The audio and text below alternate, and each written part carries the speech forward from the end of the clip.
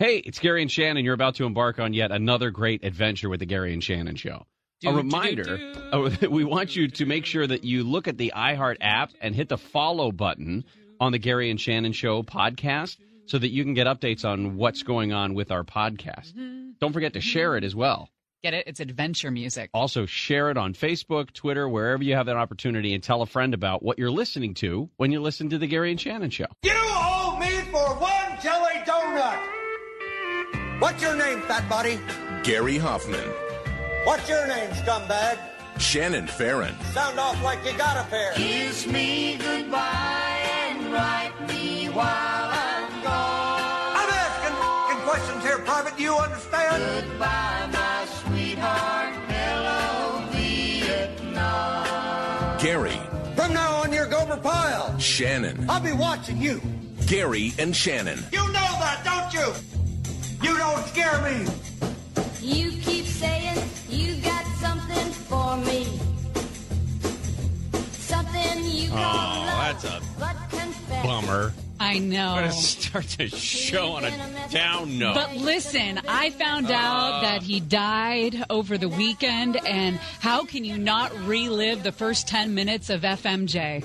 How can you not go down that memory lane of insults? You know, we'll get into his life coming up at the end of the hour, but he came up with pretty much all of that. Yeah, Arlie Ermy, long-time movie star, but more importantly, I think, is that he was a drill instructor in the Marine Corps for a long time, and sort of a tangential friend of the show, in that our friends at Bravery Brewing up in Lancaster have been talking to us for a couple of years now about trying to get up there. I hate us for not being able to get up there. But I guess Arlie was one of the founders and I guess at least a partial owner of Bravery Brewing in Lancaster. So they had to put on their Twitter feed yesterday a sad goodbye to Arlie Ermy. Died at the age of 74 years old. By the way,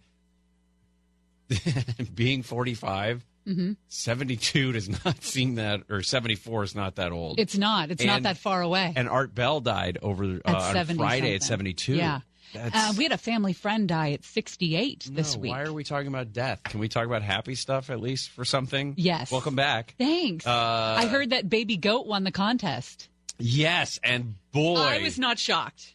Really? Yeah, because, okay, baby goats have been kind of having a thing within the past year or so. People keep tweeting pictures of baby goats, goats climbing trees, goats in pajamas. Goats in pajamas. Goats are very big right now. So baby goat yoga? Baby goat yoga is a thing. I almost went to that at one point last summer. You need to. I do need to. Just so you can experience the goat. Yeah. All right. I agree. But yeah, the baby goat's definitely having a time. Well, we hope that we can add to that little fire that is burning. Oh, no doubt. In the baby goat universe. No doubt we have. This is going to be an interesting day because we have a bunch to get through. We do have a terror in the skies. We haven't done that since you've been gone.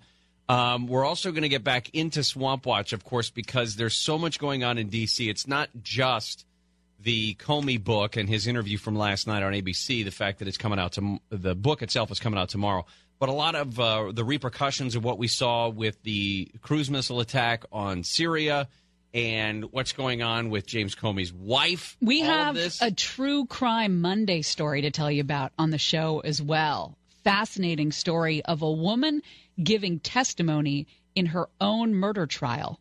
Wait a minute. This is a first-time deal. She dead. She's dead. We'll tell you how she's able to do that when we get to that story. And Stormy Daniels in court. I know that you were wishing. I did not come back to talk about Stormy Daniels. I had 11 days without Stormy Daniels in my life, and it was 11 days too few. Well, you're the one. For some reason, they're going to be in court. Well, I know why. We'll talk about why it is that they're going to be in court today. She is going to be in court along with her lawyer and Michael Cohen, the guy who was President Trump's personal attorney, who had all of his stuff raided. Again, raid is a pretty violent-sounding term, considering he himself said everybody who worked at the FBI who came into his home, his office, and his hotel room were all the utmost professionals when it came to how polite they were. in taking all of his stuff because of the search warrants. James Comey was the interview heard around the world last night. How about James Comey for being the antithesis of a straight-laced, buttoned-up, not much to say here, FBI director, former FBI director? He's a descriptive SOB, isn't he? There are some things, again, I wish in hindsight he had some sort of editorial control over what came out of ABC, because I think you can hate him for whichever thing you want to hate him for. You can hate him for the Clinton investigation. You can hate him for this book. You can hate him for the way he talks about his meetings with the president, current president. But there are just a few things that he did that degraded his credibility with me last night. Yeah, I mean, I found it to be more fascinating than I thought it was going to be. You know, to tell you the truth, I knew it was happening yesterday, but I was kind of like, what's he going to say? Nothing's going to surprise me. Right. What? Well, this morning I'm listening to this. I'm reading the transcripts. He said a lot of things that surprised me coming out of his mouth. I did because I've never seen the story before, and it was a little bit, I mean, it's part of the push to sell the book. Salacious. But his what happened to him as a kid, did you see that part of it? Yeah. So when he was a teenager, I think it was, somebody busted into their house and held the family, basically, like a home invasion robbery. He was 16 or something. And he talked about that having changed his life in terms of changing his attitude about crime, about how to solve crime, how to get out in front of it and stop it, which sent him on this track down this career path of law enforcement, which is where he finds himself. Now he's an author, I guess. But to me, that was interesting. Kind of added a little bit of humanity to a guy that we've, for the most part, seen as a robot a lot of times. Yeah, I thought it was a little low of a blow. And maybe, the editors of the book press for this kind of information, but the salaciousness of the first meeting between Comey and Trump and about what Trump looked like. He had impressively coiffed hair. Nervous? Yes. What were you afraid of? I'm about to meet with a person who doesn't know me. He's just been elected president of the United States. From my watching him during the campaign, could be volatile. And I'm about to talk to him about allegations that he was involved with prostitutes in Moscow and that the Russians taped it. All right, but I want to say something about that. This man is the director of the Federal Bureau of Investigation, and he's worried about somebody with a strange attitude because he's going to tell him about the pee-pee tape. To me, that didn't jibe. You've dealt with a lot bigger issues than a guy with a, potential off-the-wall reaction to what it is that you're going to say. But this is a guy who's over James Comey. This is James Comey's boss.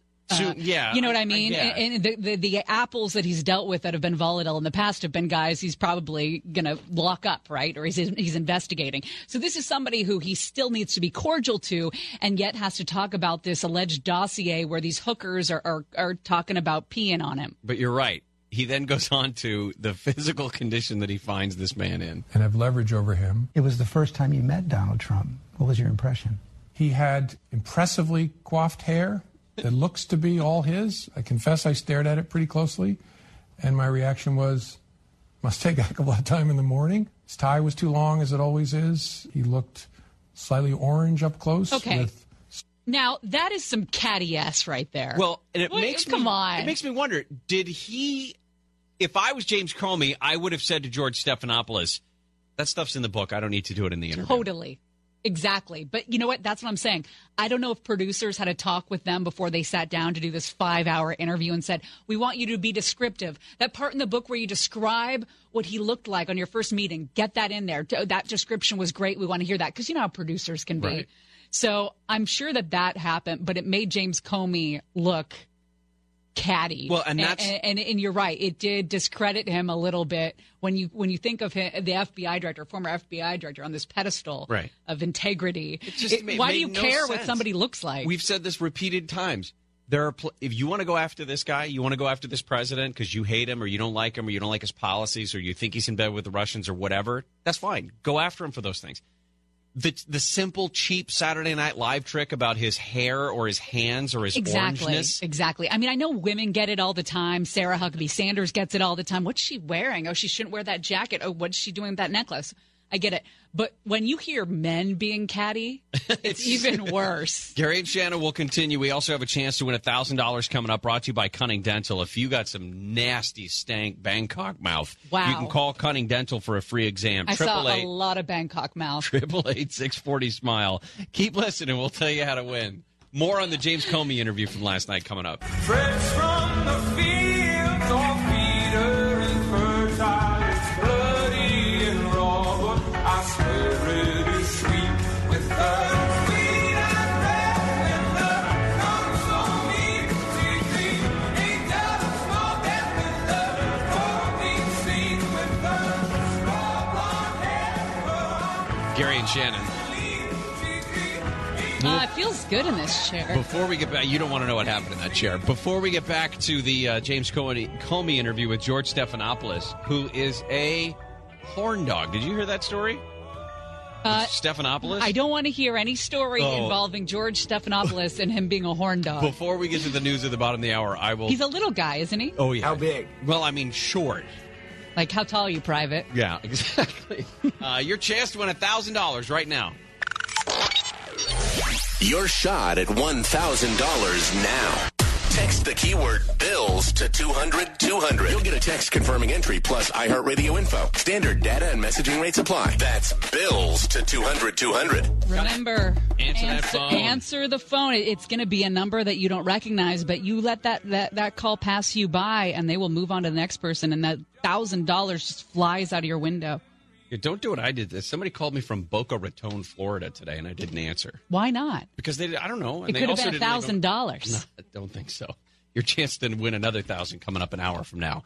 So last night on ABC, George Stephanopoulos sits down with former FBI Director James Comey. They talk about all kinds of stuff. They talk about the president, the current president, the former president. He talked a little bit about Obama and former Attorney General Loretta Lynch that we'll get into in just a second. But I think the biggest headline, the biggest takeaway from what James Comey's opinion is that he thinks that Donald Trump is unfit. Our president must embody respect and adhere to the values that are at the core of this country, the most important being truth.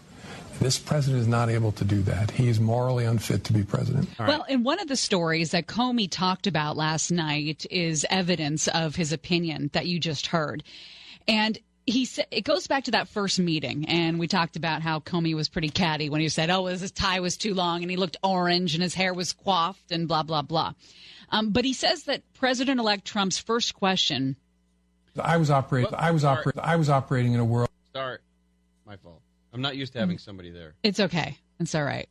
That Trump's first question was to confirm that the Russian meddling in the election investigation had no impact on the election.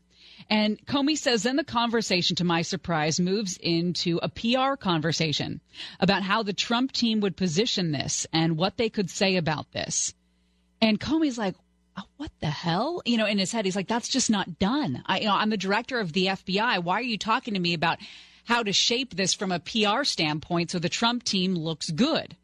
And Comey says that it struck him as not only atypical, but also reminded him of prosecuting mafia bosses and all the information that he heard from people who worked in mafia families and how they expected this loyalty and how everybody was involved in the family and the decisions, and the PR conversation would not be out of bounds for a mafia boss to have with his consigliere or whatever. You know what I mean? It struck me and that to me was the way that business is done in New York. Right. It's very much like a mafia family. To me, it was just proof that Donald Trump, businessman, had zero idea what the presidency was meant to be. Or just didn't care and said, this is the way that I do business, and this is the way I'm going to do business in Washington. So I'm going to ask for loyalty or demand loyalty or think about talking about loyalty. Because that's the way I do it in my Trump Tower in New York. That's the way I'm going to take it to the White House. Right. This is the way he's operated for 70 years. Why would it change now? Just because you're expected to have this decorum of the office of the President of the United States? But yeah, and that point there where he says, that I find him morally unfit. Let me see if our president must embody respect and adhere to the values that are at the core of this country. You know who said? You know where it says that? Which founding document says that? Not one of them. So that's a personal opinion. That's James Comey's opinion. But there are plenty of people who don't think that way, who elected Donald Trump president. So, I mean, I think there's a reckoning. I think there are people who now have to deal with the consequences of that, but that's not the same thing. Now, he did go after President Obama and Loretta Lynch, too. And I'm not seeing this headline a lot, but he talked about the investigation into Hillary Clinton's email server, right? And he talked about that it was jeopardized by comments that President Obama made and Loretta Lynch made. He didn't get into too much about the tarmac meeting between Bill Clinton and Loretta Lynch. Just before he came out and said that, you know, we're not going to investigate her, but she was extremely careless. But he talked about President Obama's comments in October of 2015, that the email use was a mistake. Then April 10th, a few months later, Obama said that Clinton may have been careless, but did anything to intentionally harm national security. And the way the way James Comey writes it is, President Obama is a very smart man who understands the law well. But I don't know why he spoke about this case publicly and seemed to absolve her before a final determination was made. So he then goes on to talk about Loretta Lynch and Loretta Lynch pushing the issue of the FBI referring to it as not an investigation but as a matter, and why that was so important and why he felt pressure from Loretta Lynch at the time. One of the other nuggets that came out was when Stephanopoulos asked him something to the effect of, do you think that this is a president who will be or should be impeached? And Comey said, no, I don't think he should be impeached. I think it's up to the American people to vote him out. They put him in there. They need to get rid of him, kind of thing, for the country. I mean, there are glimpses of honor, I think, from James Comey from the interview, but the talking about his hands and his hair, the thing. that degraded any trust I had. That was the one part where he was just advised so wrongly, because there were a lot of great nuggets in there, and then he had to talk about somebody's tie being too long because the outfit matters. The George Stephanopoulos story when we come back. Oh, yeah. And we'll get into Stormy Daniels in court with Michael Cohen. Gary and Shannon will continue. Shannon's back. We are gonna come together. We're gonna come together now. We are gonna run together. We're gonna Gary and Shannon. Wait. What? Wait. Before we get into the story about the personal lawyer and Stormy Daniels, I have to go back to George Stephanopoulos. George Stephanopoulos is married to actress Allie Wentworth. Allie Wentworth. Yes. See her right here? Yes, she's very pretty. Yes. Uh-huh. All right. She has a new book coming out this month called Go Ask Allie, Half-Baked Advice and Free Lemonade. That sounds totally normal. Oh, my. It sounds like something someone west of the 405 would salivate over. It's like straight out of Goop. It's like a Goop visitor blog. Could you imagine the audio book of Go Ask Allie, Half-Baked Advice and Free Lemonade? She says her relationship with George Stephanopoulos has resulted in the ending of friendships that she's had for a long time. Because? Because she tells them how much sex she has with George Stephanopoulos. She confesses in this book that her fulfilling sex life is a source of tension at ladies' luncheons. And shut up about it. She says... There's things you do at ladies' luncheons. I have a question for you, because I know how many ladies' luncheons you go to. He's 5'7", by the way. She says... That's fine. No, I know. I was curious about how tall he is. But Comey, I think, is 6'8". Yes, he is 6'8". Did you notice the booster seat that he was sitting on, that Stephanopoulos was sitting on in the interview? That is like a Gloria Allred booster seat. The absolute lowest moment, reading from the book, is for me, is when the time arrives for the fateful question, how often do you and your husband have sex?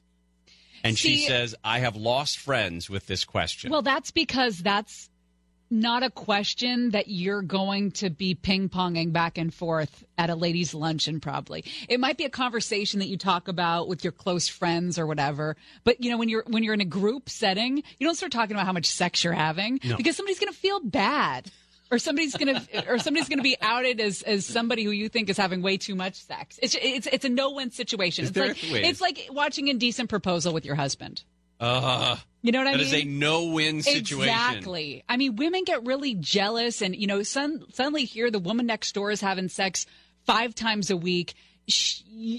There could be a woman running home, ripping her husband out of a beer softball league or whatever he's doing and saying, we have to have sex now because Peggy is having sex more than we are. Peggy or Allie. It's a no-win question. Back in the early 2000s, there were rumors that the Stephanopoulos-Wentworth coupling was not going well. Oh, so maybe doth protest too much. Well, she said she was quick to let the world know that they're banging all over the place. She said twice a day. Twice a day. How old are they right now? Now, she's 53 and he's 57. Twice a day, I think.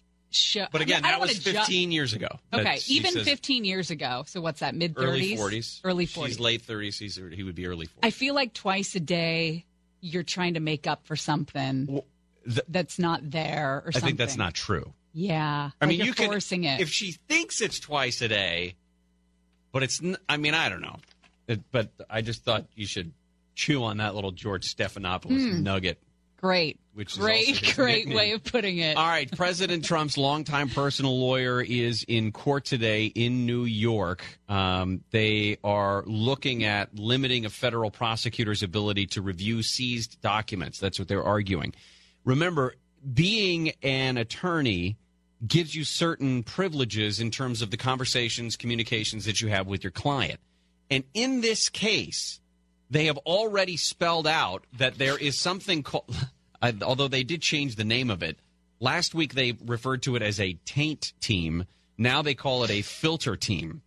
It's a dirty team. There's a clean team and a dirty team in some of these investigations. And, the dirty team will know what's under attorney-client privilege and see all that stuff. And the clean team never gets wind of it so that it's not biased when it gets brought before a judge. And it can't know those I've things. never heard it be called a taint team, though. That's definitely new. When I saw it last week, I made fun of it. But they've changed it here in this story to a filter team.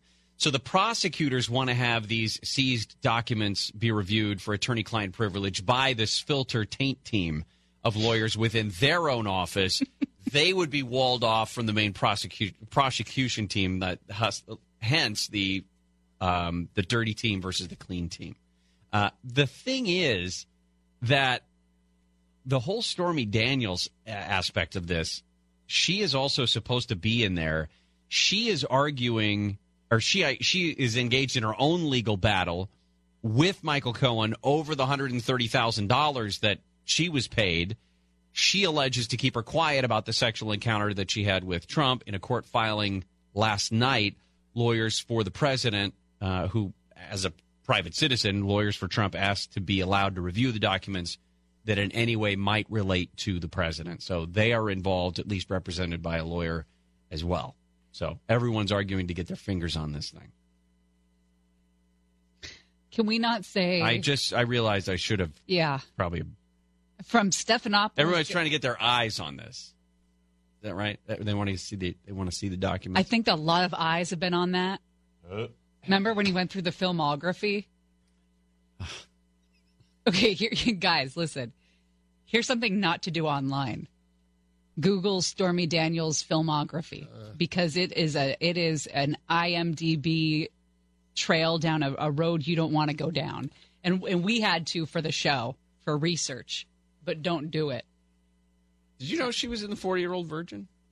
She was? Yeah.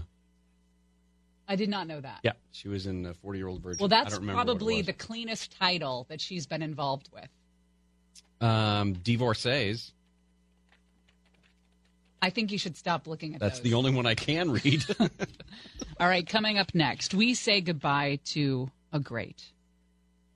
And it's very, you know what? It's one of those stories that makes you want to pick up the phone. pick up the phone, call your mom, call your dad, call an actor that you've loved forever that might listen to the show or at least have some idea of who we are and invites us up to have a beer in Lancaster. And we didn't go. We blew it. We blew it. This is Gunnery Sergeant Hartman, as you know him from Full Metal Jacket. Arlie Army. And he was a veteran in his own right. Quite the interesting life, and we will tell you about it when we come back. Gary and Shannon will continue. Hey, radio DJ, can you play that song that she loves so I can turn it up and maybe turn her on an American country love song? In every town, in every place, there's a boy who's trying to take a chance and dance. Gary and Shannon, KFI AM 640. Coming up during the show, we'll tell you what they're doing in France or what they have done in France to cut the number of people substantially that are dying from opioids and heroin, and the plan that could work here. Just got to make some changes to the way that doctors are able to give people some medication to get them off opioids. I am Gunnery Sergeant Hartman, your senior drill instructor. From now on, you will speak only when spoken to. And the first and last words out of your filthy sewers will be, sir. Do you maggots understand that? My brother and I used to watch this, the first 10 minutes of FMJ we had on VHS, right, over and over again, just to learn all of the insults. And, we were way too young to be watching this, but it didn't matter. I didn't know Arlie Ermy won a Golden Globe nomination for Best Supporting Actor. Yeah. As Gunnery Sergeant Hartman in that movie, in Full Metal Jacket. I did not know that. Yeah. He was 74 years old. He died from pneumonia-related complications. A lot of people may not know that he served in the Marines for quite a bit of time. He served 11 years in the Marine Corps, spent 14 months in Vietnam, then in Okinawa, Japan, where he became staff sergeant, and ended up with more than 60 film credits in film and television credits. He was in... obviously, always the authority figure, right? Everything from Seven to the Texas Chainsaw Massacre. I believe he voiced a role in Toy Story. He was Sarge, the little green army man. I had no idea. Yeah. That's how my kids would remember him. Right. They wouldn't remember him the way I remember him from my childhood, which was, those insults, by the way. All of those foul-mouthed insults, that was stuff that he came up with. Yeah. Stanley Kubrick, who did Full Metal Jacket, says that 50% of the dialogue was his own, was Arlie Ermy's own. Stanley Kubrick said, in the course of hiring the Marine recruits, we interviewed hundreds of guys. We lined them all up and did an improv of the first meeting with the drill instructor. They didn't know what he was going to say, and we could see how they reacted. They say Lee came up with 150 pages of insults. So that whole thing that we saw, the first 10 minutes of that movie, that was all very genuine, and it felt genuine. What is your major malfunction number? If you ladies leave my island, if you survive recruit training, you will be a weapon. You will be a minister of death praying for war. But until that day, you are pukes. You are the lowest form of life on earth. Stanley Kubrick said that during production, Lee was in a terrible car accident, and he was out for 4.5 months with broken ribs, but went back to do the role. And I remember him being so, great posture, obviously, as a drill sergeant. But I just kind of remember at some points in that movie of him seeming kind of like, not frail, but maybe you could see how he had like a rib injury as I'm going back in my head, and I didn't know about the car accident. But he said that he grew up and he had like a lot of problems growing up, that he was, he acted out a lot. He was born in 1944 in Kansas, and then the family moved to Washington when he was 14. He says he was a troublemaker, a hellraiser. He found himself in court multiple times. He says basically a silver-haired judge, a kindly old judge, looked down at me at one point and said, "This is the second time I've seen you up here. It looks like we're going to have to do something about this." And Lee said he gave me a choice. He said I could either go into the military, any branch I wanted to go to, or he was going to send me where the sun never shines. Lee says, and I love sunshine. I don't know about you. So he went into the military. Yeah, he was in the military. He's 11 years as a Marine. There is some mystery for us, not for him, but there's some mystery about what ended his career. All he would really say is that it was ended by a rocket in 1969 and really wouldn't talk about it. The New York Times actually asked him about it a while ago and said, listen, he said, if a person's wife and children were killed in a terrible automobile accident, 20 years later, it will bother him to talk about it. That's all he said. Yeah. Didn't get into the details about what it was, but he did have shrapnel in his back and his arm, spent 4 months in a hospital, eventually moved to the Philippines, where he got married, went to college for a short time, started in show business then. That's when he started doing TV commercials. Survived by his wife. He's got a couple of brothers. He's got 1, 2, 3, 4, 5, 6 kids, it looks like. Wow. And then all the grandchildren and, of course, great-grandchildren as well.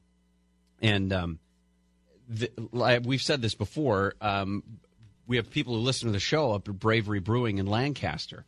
And they put out just a couple of hours ago a sad tweet with a picture of Arlie Ermy. It says, we sadly announce that Arlie Ermy, the gunny, has passed away. Gunny has been many things for many people, but most importantly, he was a treasured friend and co-founder of our brewery. We will deeply miss him, but his legacy will still live on. Semper Fi, Gunny. And then a picture there. You also had an amazingly long voiceover career in video games. He was one of those guys that was able to kind of carve out a niche for himself, not just in the military law enforcement roles that he played on film, movies, and TV, but also the Toy Story stuff, the fact that he was in all these different video games and still had this thriving career even right up until the very end at the age of 74. Yeah, and I'm so upset that we never drove up there to Bravery Brewing Company to meet him because we had the opportunity to do so. So make the drive. Pick up the phone. Man, go back to Thailand. Go back to Thailand? I mean, you know what? I had some shady times. I had some shady times in Thailand. Did you really? Yeah. At one point, our guide pulled a gun out. Are you going to tell us these stories? And at one point, I asked several people on the street how to get to the sex area. And at one point, we mispronounced the name of a beer to the point where we were asking people for a couple of FUs.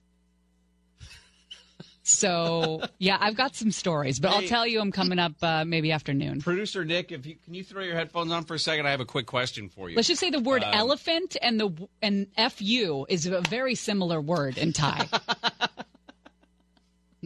I'm going to have to look those up. Yeah. I'll Nick, tell you all about it. Yeah, what's up? You have a special announcement for us. Oh. About tomorrow's show. Oh, yeah, 10:35 tomorrow, James Comey. That's are we talking about With you guys. James Comey? The man himself. And we get to talk to him. You do, yeah. The former director of the FBI, James Comey. So I'm going to ask him why he had to tart up his interview with the description of Trump's tie being too long and him being too orange. Yeah, you will have the chance to ask him that. That's not out of line, right? I mean, nothing's off he the table. said it. There's He did nothing say off it. the table. They There's don't nothing, get to do yeah. that. But the author of A Higher Loyalty, Truth, Lies, and Leadership, James Comey. Are you going to ask him how many times George Stephanopoulos talked about having sex with his wife? That would be, awkward. Off the table. That's probably off the table. Yeah. All right, we'll come back. Guess who's given the State of the City address today? Diversity, unsheltered peoples, and why Iowa is just as good as Los Angeles. We need to get the Red Hot Chili Peppers on the phone, too. Eric Garcetti is coming up. Well, not him, but you know what I mean. Gary and Shannon will continue after this. Please welcome the 42nd Mayor of Los Angeles, Eric Garcetti.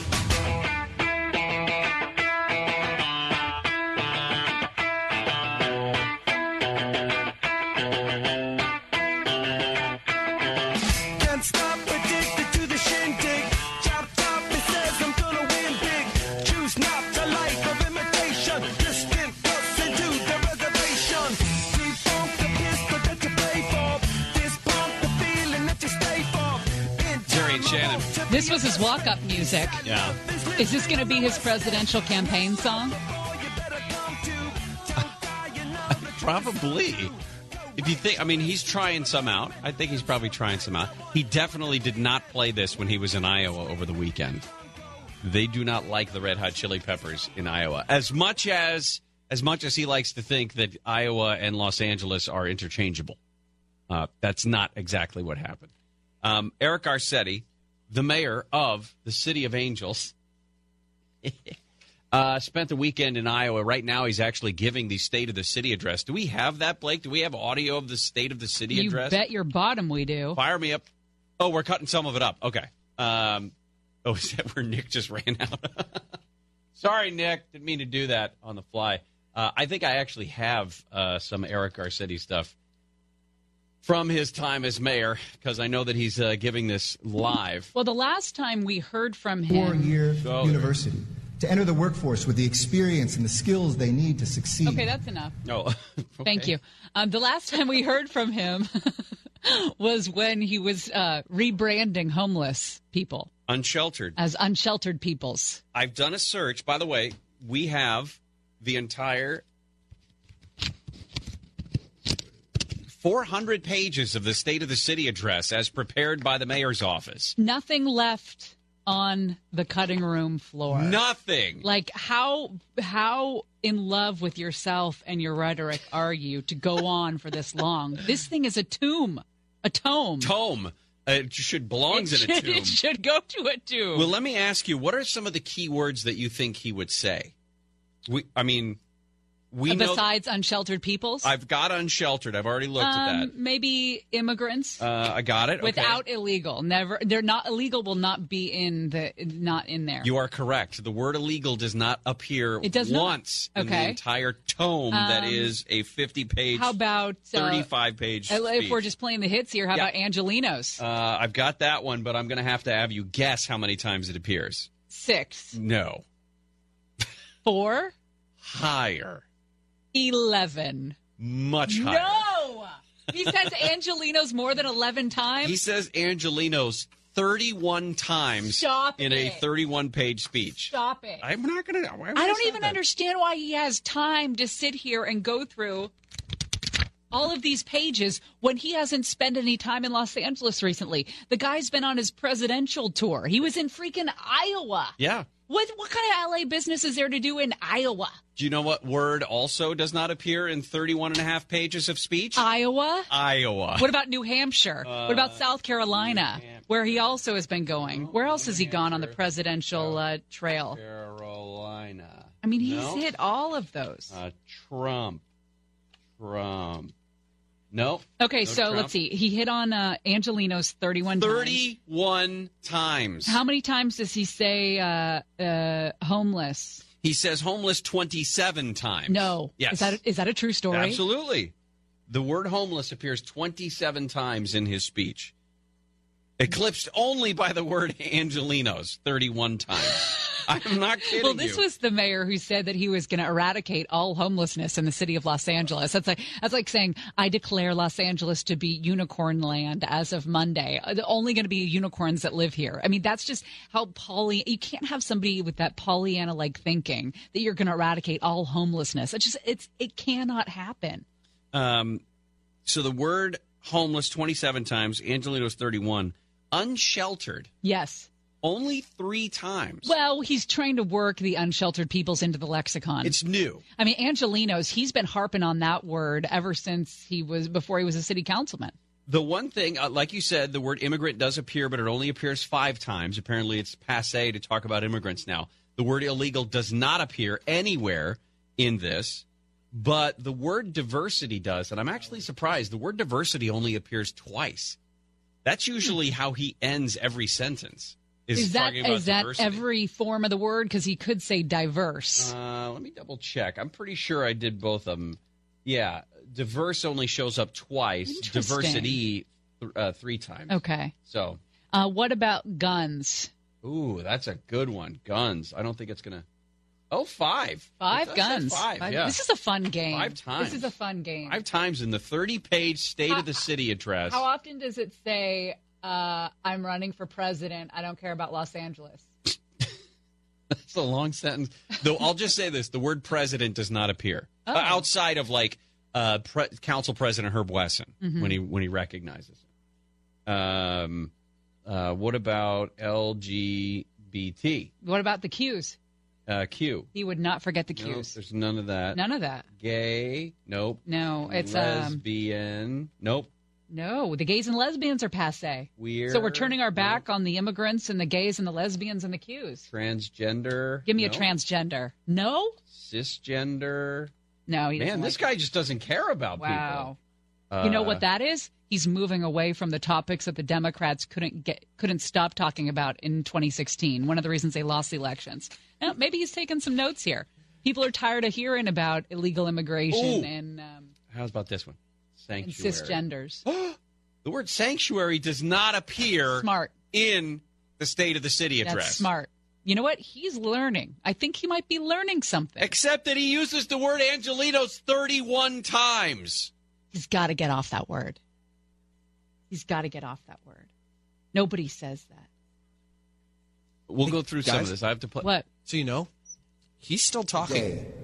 We were the ones who invested our energy That's live. and our resources in a future that some of us may never see, Hot mic. but that our Yeah, grandchildren will overmodulation. cherish. What's going on? Somebody get on that malt box and turn down just a pad. Hey, the guy that runs the malt box in City Hall is a freaking expert. Is he still there? Is it the same I don't guy? know if he's still there.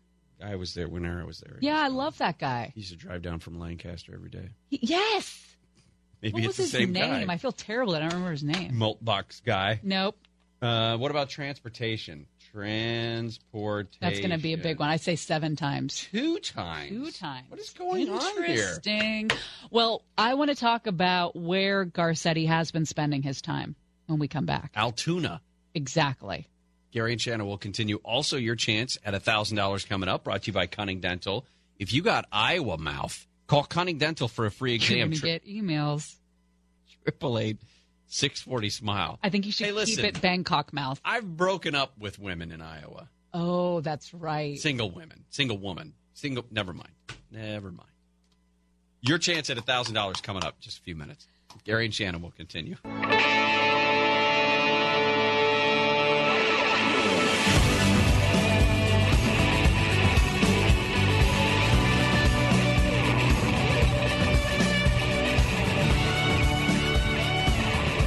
Gary and Shannon. How about this? How about your chance to win $1,000 right now? Your shot at $1,000 now. Text the keyword cash to 200-200. You'll get a text confirming entry plus iHeartRadio info. Standard data and messaging rates apply. That's cash to 200-200. And you got to answer the phone. It's going to be a number that you don't recognize. And if you don't pick up, they move on to the next person, and your $1,000 leaves you. And then you'll have another chance to win next hour. And in fact, a chance to win $1,000 once an hour, 5 a.m. all the way to 7 p.m. with Conway. Bottom of this hour, we're going to get into the story of some terror in the skies, the trio of drunken lap dancers. I've never, I don't know why I'm thinking of this except for that story. I've never flown to Las Vegas before. Really? Every time I've gone, I've driven. Huh. I'm flying this weekend to Las Vegas.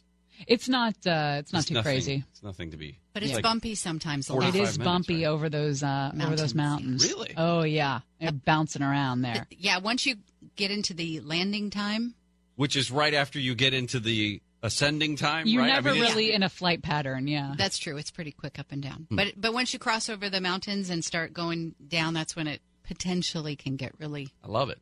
bumpy. Tighten up that seatbelt. I mean, that might explain the lap dances. I don't know. We'll get into it. When coming we up later. it's an accidental lap dance. Tomorrow, by the way, producer Nick has just informed us not too long ago. The James Comey is coming onto the Gary and Shannon show. Well, I mean, that's your next stop. George Stephanopoulos, then us. And then I don't know where you go from there.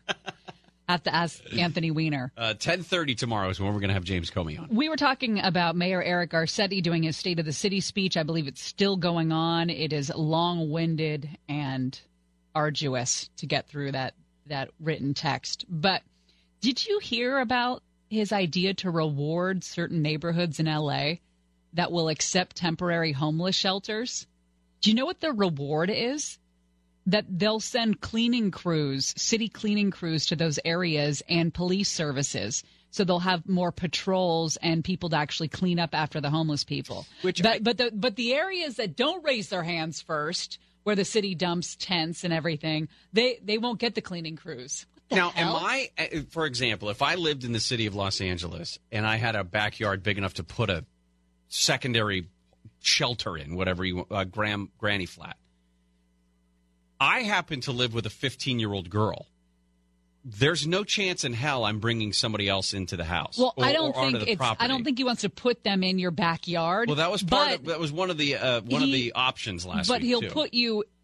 He'll put them in the park next to your backyard. Yeah, again, not. See, that's the. And he'll reward you by helping clean up all the feces that has now flowed into your backyard. I think he's misunderstanding what it is that people are concerned about when it comes to hosting homeless people in their neighborhoods. It's not that we have cold, dead hearts. It's not that we don't care about people that find themselves on the street. It's just that you care about your families more and keeping your families safe more and keeping the neighborhood that you paid good money to live in clean and safe. And I don't think that's wrong. I don't think that makes you a bad person. Well, we know that Eric Garcetti has not said he wants to run for president. In fact, when you ask him, he says he wants to keep his job. Well, he said he likes his job. When he was in Altoona, in Iowa over the weekend, because for no reason other than he's clearly trying to tip his toe into the presidential campaign waters, there was a reporter that asked him under what circumstances would he run for president, and he said, I'm listening this year.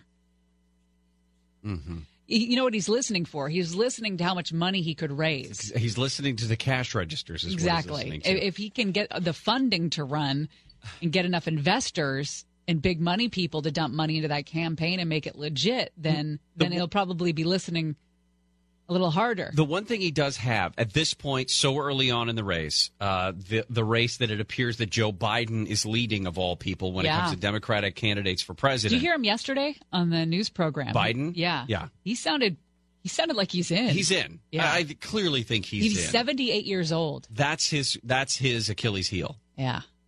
And Eric Garcetti is in terms of age-wise, appears to be the opposite. He's not the youngest person who could potentially run, but he's very young. 47. So Eric Garcetti says, I'm listening this year. And then he says, actually, let me rephrase. Can we do this again?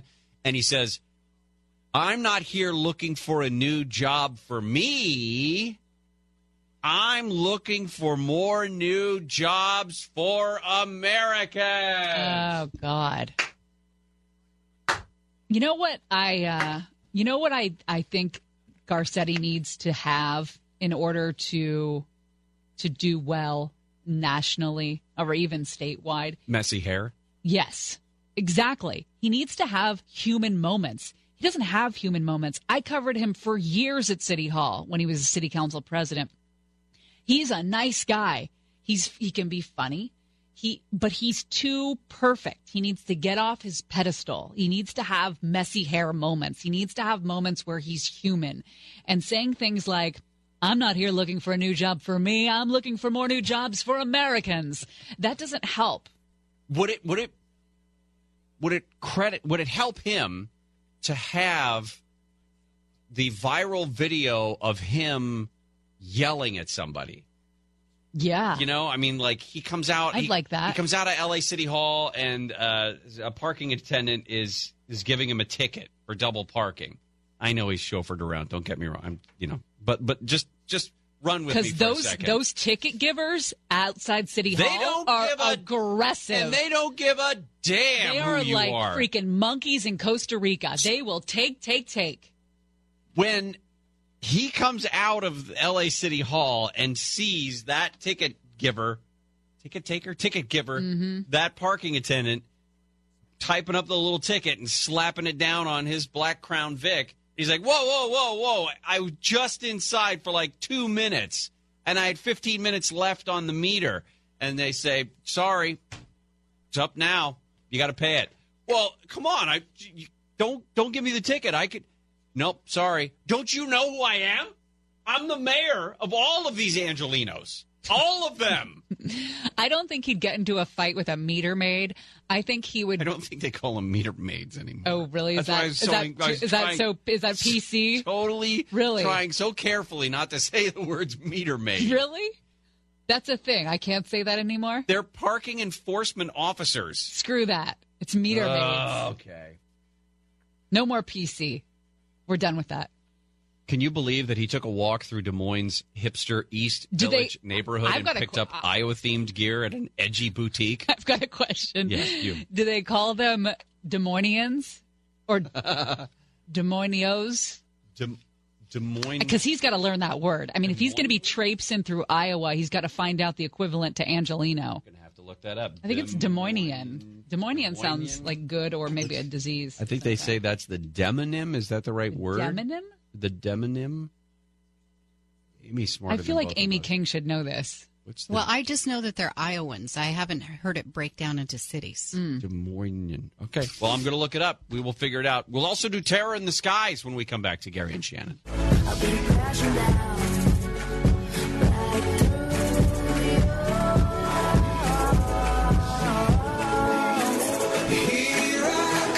Gary and Shannon, True Crime Monday kicks off coming up after 1 o'clock. We got a couple of real good stories to tell you about. There's a nationwide woman hunt going on right now for a grandmother accused of killing her husband and then her lookalike to get the ID information. Holy hell. Wow. Where did you say that was? Where do you think? I'll give you one guess. Florida. Yes, sir. All right. That makes sense. Also, a woman is testifying in her own murder trial. That's a first. We'll tell you how that's able to happen. Well, it's time to look high up in the sky and see what in the world is going on. Flight 209er, you are cleared for takeoff. Roger. Get off my plane. Roger, Roger. What's our vector, Victor? Enough is enough! I have had it with these monkey-fighting snakes on this Monday to Friday plane! It's Gary and Shannon's Terror in the Skies on KFI. Oh, my gosh. I had the longest flights on this trip.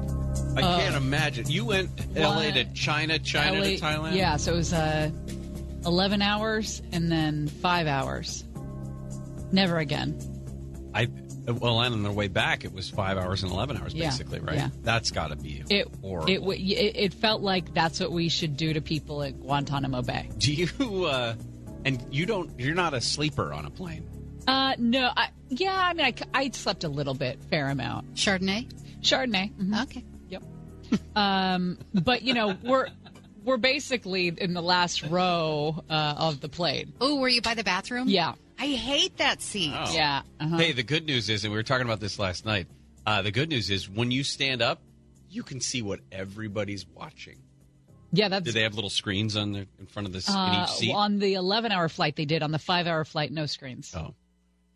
Anyway, let's talk about the drunk lap dancers, shall we? Now, why the Daily Mail refers to them as a trio of lap dancers, I'm not sure, other than they are described to be erotic dancers.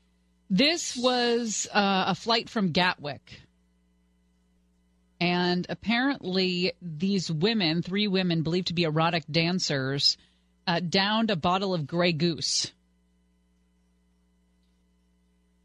How big? Are we talking like Costco size? Or are we talking like just a little 1.75?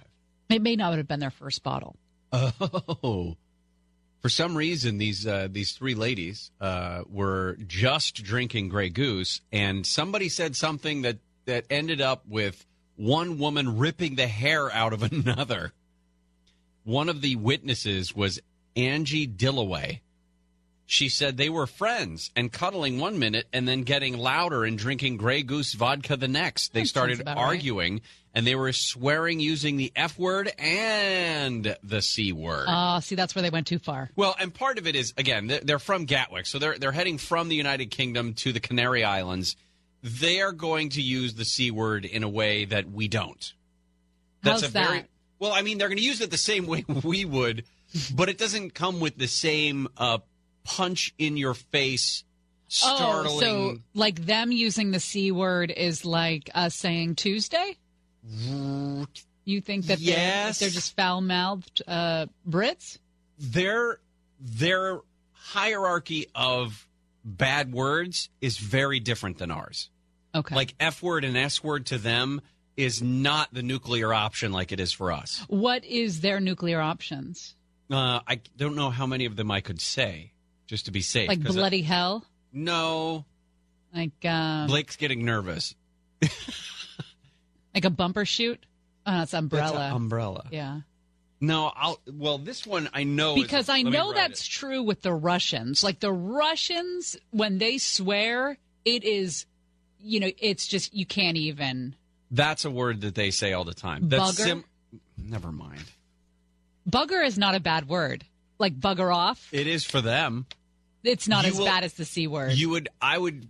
I guarantee you. God, I missed these discussions. I would hear Prime Minister Theresa May say the F word or the S word or even the C word before I would hear her say this word. Well, because in Love Actually, never saw it. Bugger is used quite a bit as, just like bugger off or bugger this or bugger that. It's no big thing. But when which is this? One of the girls in Love Actually says the S word, it's a thing. Right. And then she says the F word, and it's a thing. It's a very cute part of the movie that you would totally know if you watch it.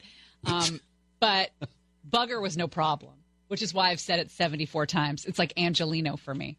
EasyJet can confirm, this is the airline, that the flight from London Gatwick to Tenerife South on 13 April was met by police on arrival.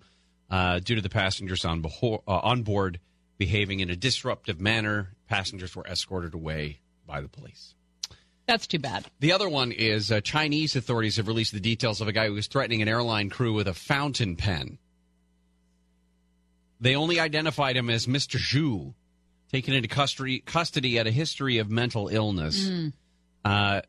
He was holding a cabin crew member around the neck using a pen as a weapon. Can't do that. Which sounds like something that Liam Neeson would do. Can't do that. Security Bureau added that the flight was forced to make an emergency landing, diverted to a different Chinese province. All the passengers were safely escorted off the plane by 10:50. I traveled on Air China on this trip, and we stopped at the Beijing airport. And let me tell you, there's not one newspaper in that airport. There's nothing there. There's just like duty-free shops. There's like this total lockdown on news. I go to my phone to check the my news on my phone. Oh, yeah. I was going to ask you about that. It wouldn't let me look up my news. I posted a picture of the alert on Instagram. It's like no news is allowed in your area or something of that nature. Here it is. Feed unavailable. News isn't supported in your current region. The total blackout zone. It's a good place to spend 4 hours.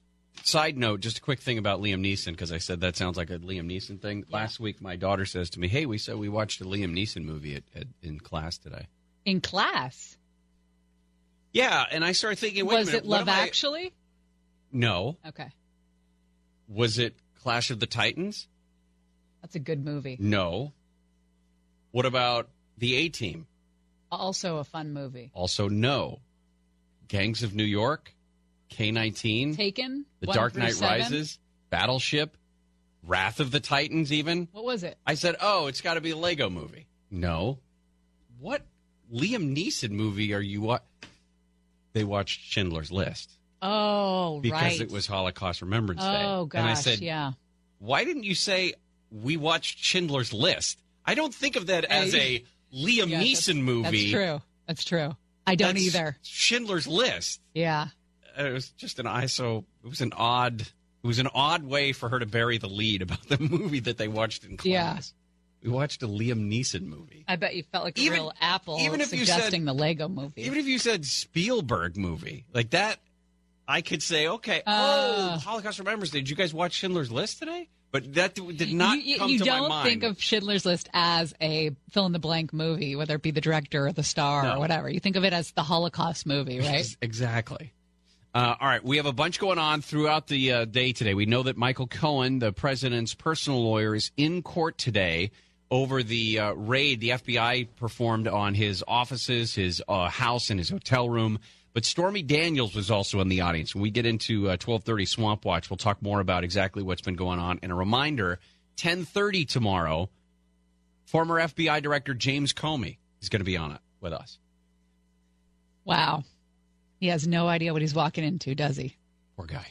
Poor man. When we come back, counterfeit makeup and why you should keep it away from your eyeballs. You'd be surprised how much bad stuff is in everyday makeup. It's not all fragrance and aloe. It's animal feces and urine. We'll get into it. But hey, you look great. Amy King, what's up? Isn't that what's important? I totally agree.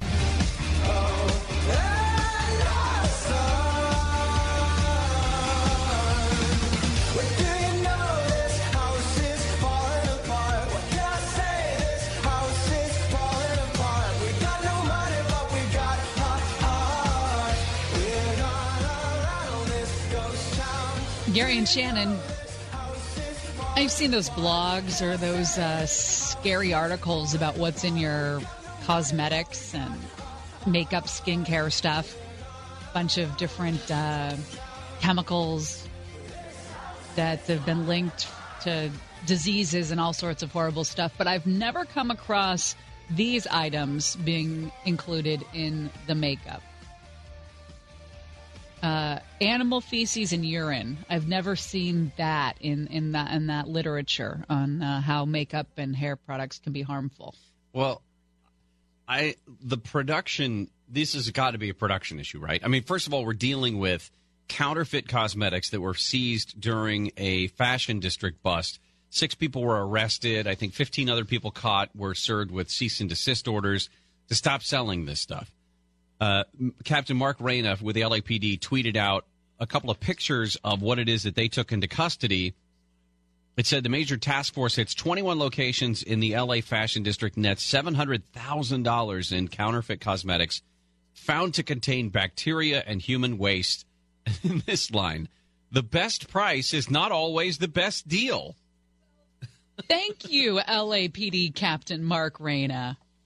That is excellent advice. Let's see. The brands Anastasia, MAC, Kylie. I guess I don't Kylie recognize any one of them. MAC. You know MAC? I don't know. My wife has sometimes had this one. Kylie is Kylie Jenner. Yes, that's Naked. a Kylie Jenner. The Naked brand they have stuff. Good palettes. They have what? Good palettes. Okay. So I've seen that stuff in there, but I've never, it doesn't smell like poo. MAC is, I don't think your wife would wear MAC. It's pretty heavy. Pretty heavy. Industrial strength? As I slap my face to drive that point home. Idiot. The cosmetics seized during a bust back in February were tested, and they found these high levels of bacteria, including the traces of animal feces and urine. Again, I'm not sure where in the production of even counterfeit cosmetics you're going to have access to animal feces and urine. I'm not sure how that works. I mean, because I know that even if you're faking it, if you're counterfeiting cosmetics, you still have to. What you're faking is the label, basically. So you still have to make some sort of a cosmetic something to put in the box. Maybe it was a toner, and they just peed and mixed it with water or something. Well, how does urine get incorporated in any sort of cosmetic other than... I have a guess. Okay. It's probably better than mine. Yes, it is better than yours. If one of the complaints about cosmetics companies is that they test on animals, then they're just packaging the stuff immediately after testing it on animals.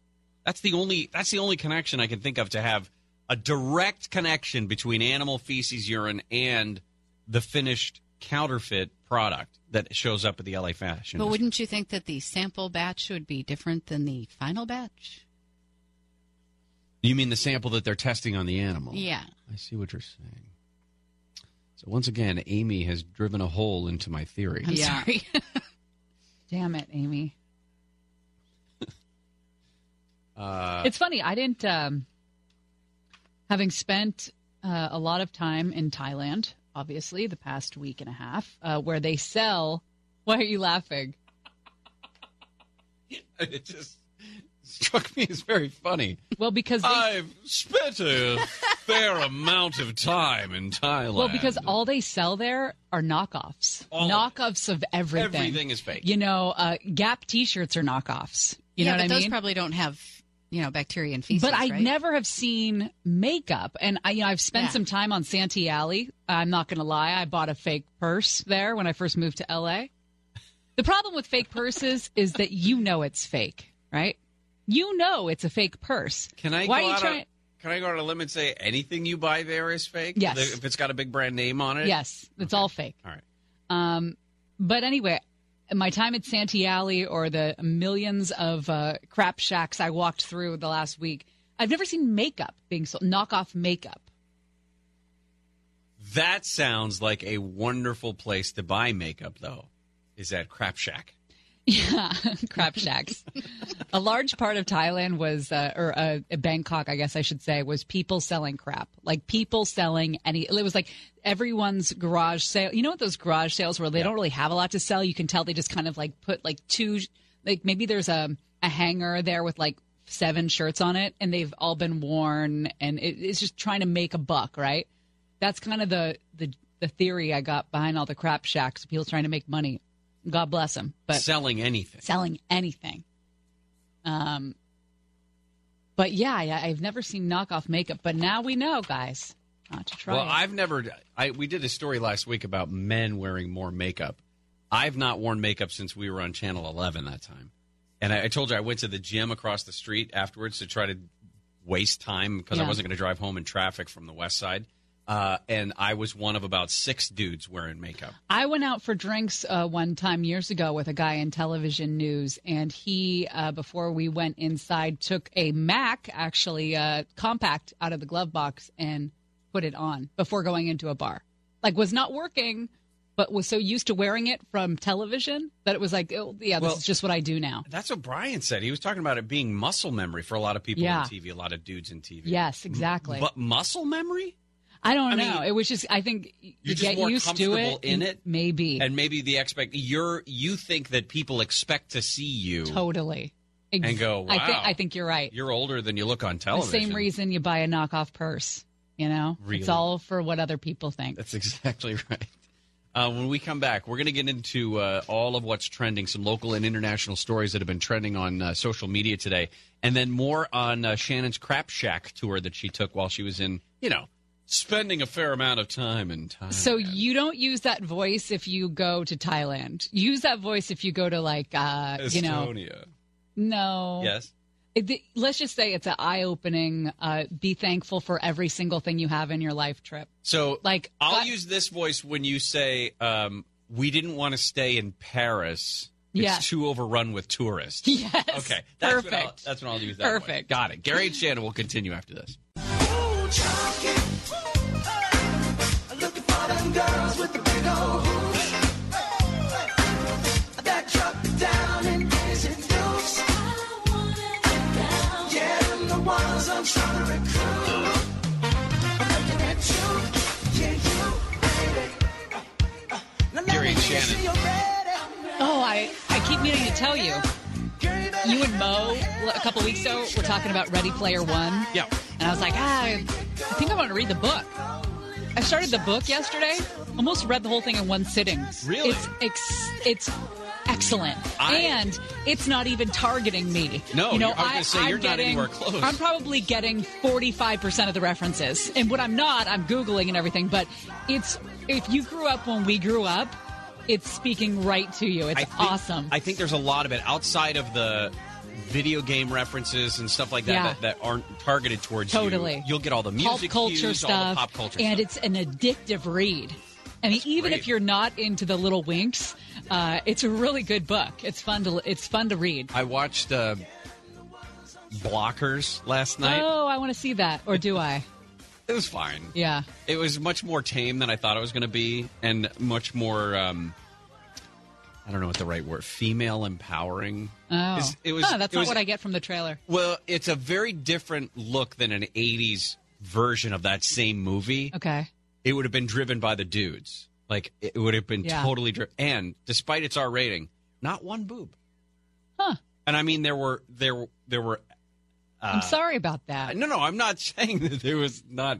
I'm just saying that I was going into it expecting that there was going to be. There was dude. Flaccid target. There was dude nudity. Uh-huh. Or as we call it around our house, Never mind. What do you call it? What else is going on? I'm not pressing the button until you Come tell us. Yeah, tell us. There was dude nudity. I'll just say that. There was dude nudity. All right. Time for What's Happening. Or as we call it in my house, it's my bedroom. I can walk around naked if I want to. Sorry. That's what you call it at your house? Yeah. It's kind of wordy. Yeah, but I thought it was going to be a one, maybe two word, maybe a hyphenated situation. There are a lot of stories locally that we have been tracking. This one has been one of the unfortunate ones that has not come to a conclusion, it appears, until today. Family of 4 from Valencia driving back down through Northern California on their way back home from Portland apparently crashed into the Eagle River up in Leggett, way up in the Mendocino County area. And again, if you remember, it was the Friday that everything was raining so hard in Northern California where they were getting 6 to 8 inches of rain in certain points. That's that day. They were going through some of the heaviest rain when across highway, I think it's Highway 101 at that time, across the Eel River, that they flipped off and went into the river. They have now found, it looks like, the car under about 4 to 6 feet of water. So there was a prison riot in a South Carolina maximum security prison overnight. These were inmates that were serving anywhere from 10 years to life in prison, crimes ranging from murder to trafficking crack. It looks like this was pretty gruesome. An inmate who saw the riot said that he saw bodies stacking up on each other and correctional officers just kind of taking a hands-off approach. 7 inmates killed, 17 others seriously injured. They fought uninterrupted, reportedly for more than 7 hours. Yeah, because they're saying the fight started at about 7 o'clock last night, South Carolina time, and wasn't declared secure. The prison itself wasn't declared secure until almost 3 o'clock this morning. They say that they were fighting over money and territory. So the same things that cause fights outside of prison. In Boston today, Patriots Day, and today a woman from Michigan was the first woman to win the 122nd Boston Marathon. I thought she was from San Diego. First American woman. Desiree Linden of Washington, Michigan. I guess she runs in San Diego. I don't know. It is weird that it lists both of those. Well, let's take credit for her. Okay. She's from California. She's from here. She's right in this studio. First American woman to win the race since 1985. And, man, if you want to feel slow, she did her 26.2 in 2 hours, 39 minutes, and 54 seconds. I think that's not Olympic record time, but 2:39:54 makes me tired thinking about it. I think this is what Money did his marathon in. I do not think that is the case. He's fast. He'd be a lot faster than you and me, but he didn't do it in 2:39. Justin Bieber put on his bird shirt before he broke up a fight at Coachella. Get it, Biebs! He allegedly punches a guy in the face and threw him against a wall because this guy had grabbed a woman by the throat at a party at Coachella. Amy was at Coachella. Did you witness any of this? I don't think Amy's even listening. Oh, she's not listening. She's chatting with somebody on the phone. Who is she talking to? Probably Justin Bieber. Oh, he was talking to some people at when a guy walked into this party, spots this woman and goes ballistic. Sources at the party said he appeared to be on drugs. It looked as if the woman may have been his ex-girlfriend just by the way they were talking to each other. The guy suddenly grabs her by the throat and wouldn't let go. Justin and one of Justin's friends start screaming at the guy to let her go, but he only screams back, "Go F yourself." And at that point, Justin hits him in the face, pushes him up against the wall, and the woman breaks free. You would do that, right? Well, it's worth pointing out Justin had friends there. Patrick Schwarzenegger being one of them. Oh, because Patrick Schwarzenegger is going to be the guy that you want as your wingman as you go into a potential fight. If we're at a party and I'm by myself, Pretty Boy McGee over there. I'm by myself, not wearing a bird shirt, meh. Okay. But if I'm there and like Blake and Nick, right, and Petros and Money, and Tim Cates, Okay, and wait. Brett from I'm sales. going to pull over and the car really So quick. far, you've listed and one helpful Neil, person, and that's Petros. Yeah. and Mo. I was just There going to you say, go. Neil I don't Mo, even that think helps. Petros And is Brian. helpful. Tim Cates isn't hitting anybody. If all of those people are there, then I got. Yeah, I think we got Nick could really cause some damage. Yeah, I could pack a wallop. Yeah.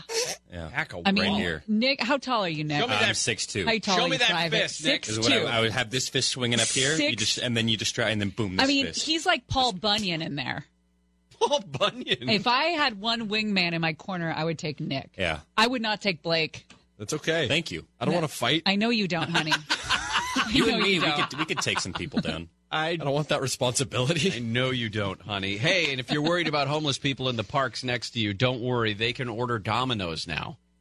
Domino's is ramping up its food delivery or adding online ordering for more than 150,000 new delivery hotspots at parks, beaches, and other destinations that do not have traditional addresses. I'm raising my hand. Is this? Oh, I'm sorry. Yes. Is this for the unsheltered peoples? It's probably. Are we I going don't to know. have celebrities ordering pizzas for Skid Row now? Is this going to be a thing? If they want to put their money Is where this their going to be homeless the people Domino's are. Pizza Challenge? Yep. Where they Instagram themselves ordering Domino's Pizza for homeless, and then that's like their activism for the year. You can pay for it online, pay for it with your card, and then see when it gets delivered because of the new Domino's ordering app that they've got. It's all right there. Coming back, stories from the long wars in Southeast Asia. Or just how our guide pulled a gun on us, and how Alternately titled the Crap Shack Tour. Shannon's going to tell us about her trip to Thailand. We'll get into Swamp Watch at the bottom of the hour as well. And your chance to win $1,000 coming up, just like Lupe in Victorville won $1,000. Brought to you by Cunning Dental. You got some wisdom teeth problems. Call Cunning Dental for a free exam. 888-640-SMILE. I'll tell you how to win in just a few minutes. Amy King, are you still talking to Bieber? No, I'm done with Bieber. Okay, good. I got no rules, I count 'em.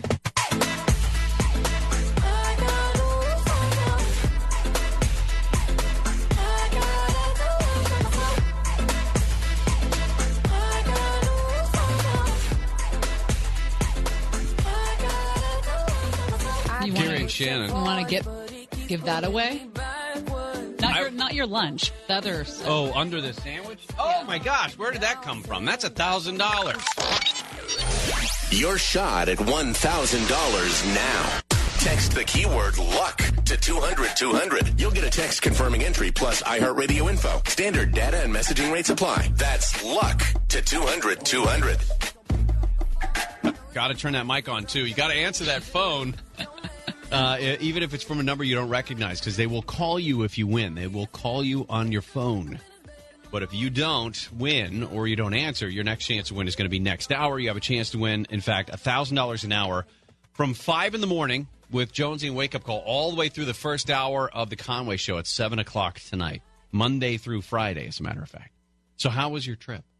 It was good. The flights, the aforementioned flights, 11 hours and then 6 hours all in one day, essentially traveling for 24 hours straight.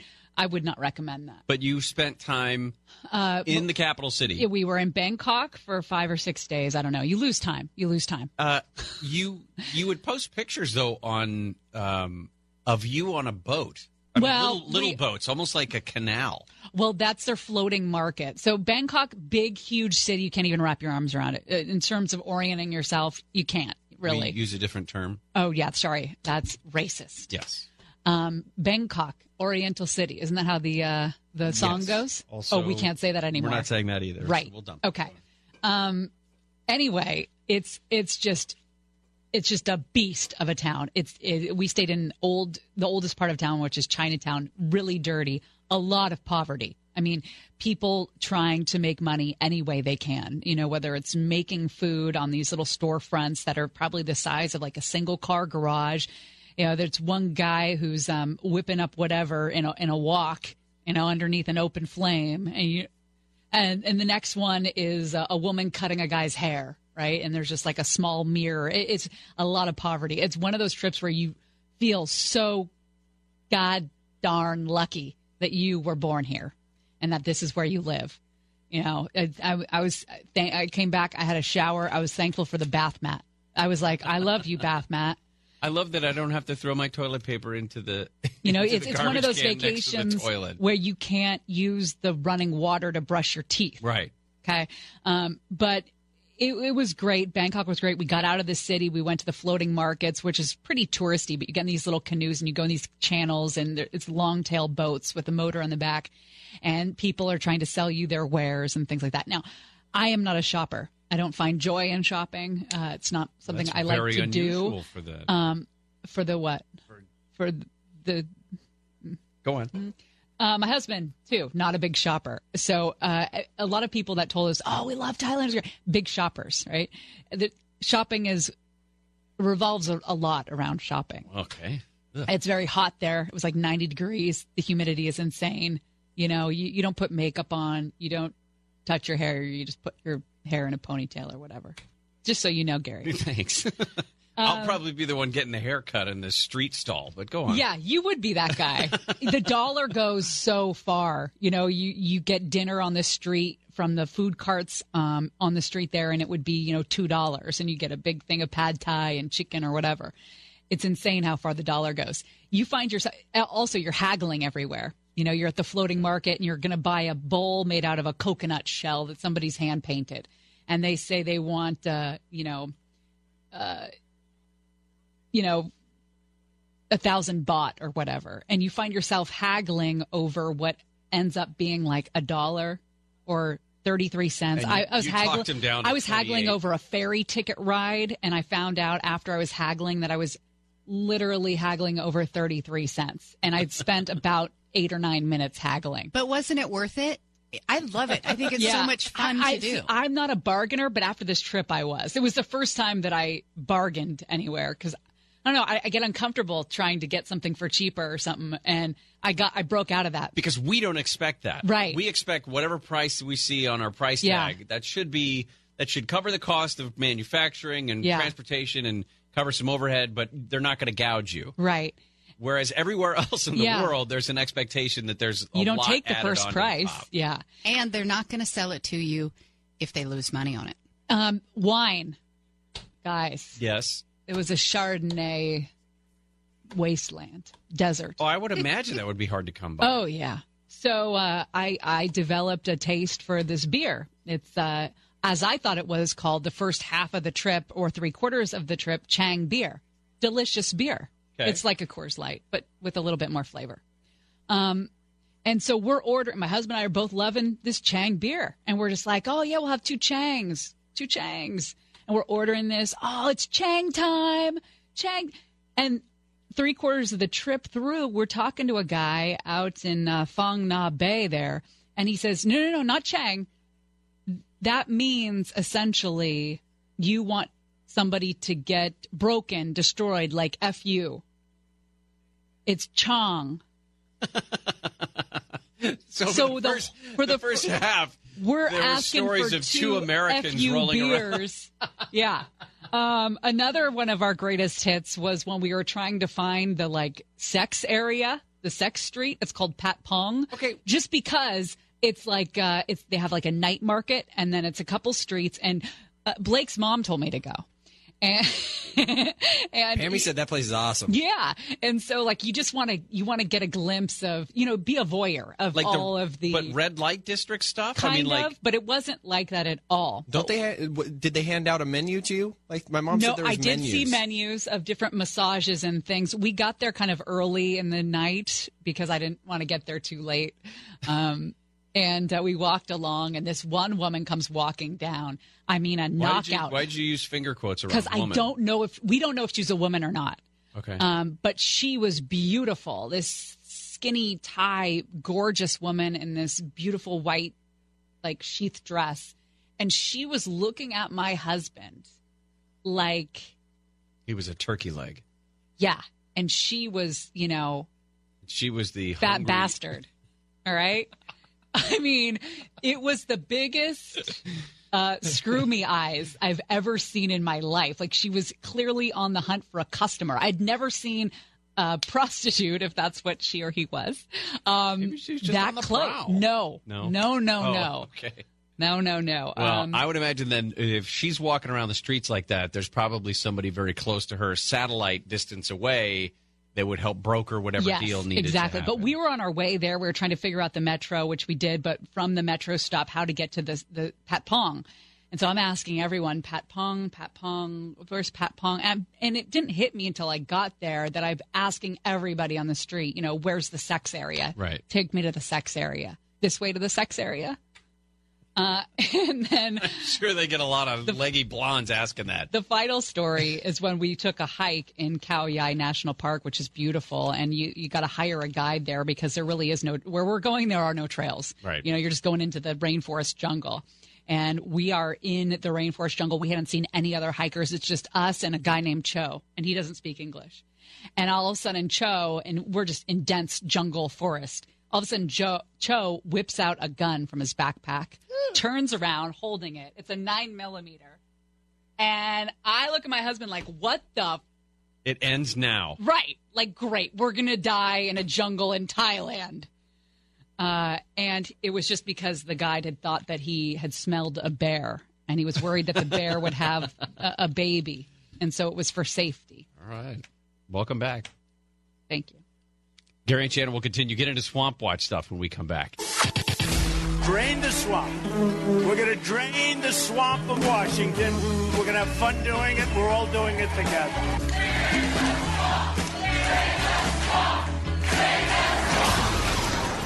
Swamp Watch.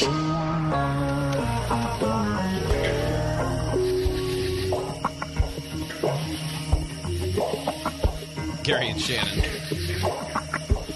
Hey, in a few minutes, Lana Zach is going to join us. We're going to talk about some new economic sanctions that have been announced against Russia as a result of this ongoing conflict in Syria. When we left on Friday, we were still waiting for some sort of military action, and lo and behold, that's when it happened, was Friday afternoon our time, when we dropped 120 or so cruise missiles onto some better parts of Syria and blew up basically their ability to produce chemical weapons. So we'll talk about that.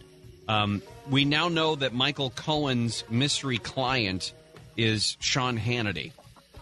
Why that matters, it's hard to say, but Michael Cohen was ordered to disclose the name in a court hearing today. They are in court, Michael Cohen being the president's personal attorney as well, longtime personal attorney. There was a hearing today. They're trying to figure out exactly what things the prosecutors can look at when it comes to Michael Cohen's legal papers, because a lot of them will involve communications between he and his clients that are privileged, that cannot be used in court. So they've got some prosecutors, investigators going in and looking at everything, the dirty team, and going through all the stuff that could be attorney-client privilege, and then passing on the stuff that does not fall under that umbrella to the clean team, the stuff that could be used in court. Now, lawyers for Michael Cohen, a lawyer's lawyer, said that this unnamed client had told Michael Cohen, "Don't use my name," and the lawyers had argued that he had a duty not to disclose it because it was a request from his client. They also said that if his clients were publicly revealed, it would likely be embarrassing or even detrimental to the client. Now, the judge said, "I don't give a damn. You got to tell me who that is." And it turns out that it is Sean Hannity. Sean Hannity said in a statement to the Wall Street Journal, we've been friends for a long time, he and Cohen, and that he has sought legal advice from Michael. Now, why? I mean, it's gross to me that you've got someone that close to a president. I mean, that close that in terms of your place. I mean, Sean Hannity is not a legal commentator. He's a commentator. He's not a journalist. He's a commentator. So he's going to take what goes on in the news and he's going to talk about it. And it should be known that when you're going to listen to Sean Hannity, that's going to taint potentially his opinions about whatever's going on. So but it's not weird to me that a guy like that is going to have a high-profile attorney like the likes of Michael Cohen. No. By the way, here it is again.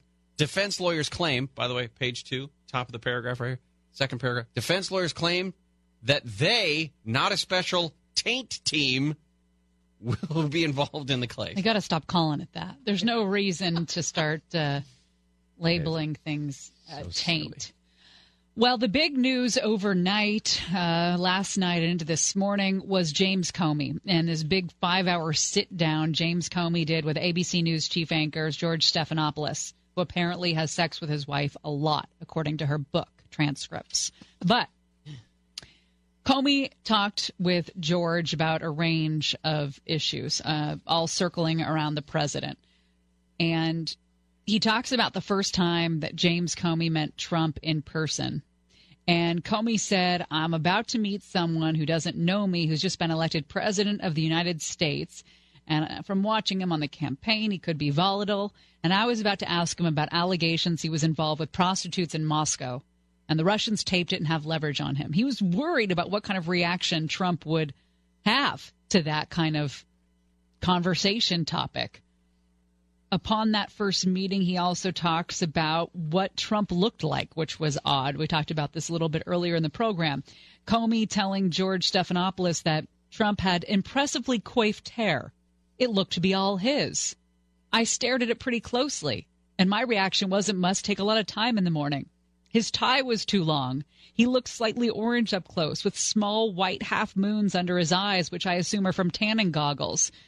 Now, everything he says after that is, for lack of a better term, kind of tainted because he's being catty with his appearance and all this. And like you said earlier, the low blow, low-hanging fruit SNL orange guy jokes.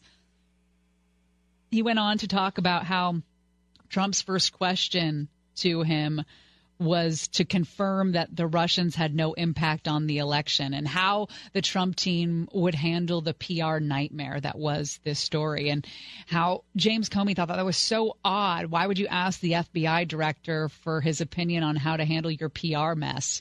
You know, that was just, and Comey said it kind of felt like he the way he remembered mob bosses talking about the whole family being involved with all the business. And I think it's just it goes to how unprepared this guy was to be the president, or I should say, how unprepared he was to play the game of being the president. There are certain things that you would never, as the president of the United States, ask of the director of the FBI. One of them being loyalty. That's not what his job is. I think you're right. I don't think he knew that he wasn't supposed to do that. No, I don't think he spent any time paying attention to the decorum that should be the White House office. I think he assumed that once he got elected, whether he expected it or not, once he got elected, everybody was going to join behind him and line up behind him. And that's first of all, that's never been the case, and especially with a candidate, him or Hillary Clinton, with candidates that were so polarizing as they were.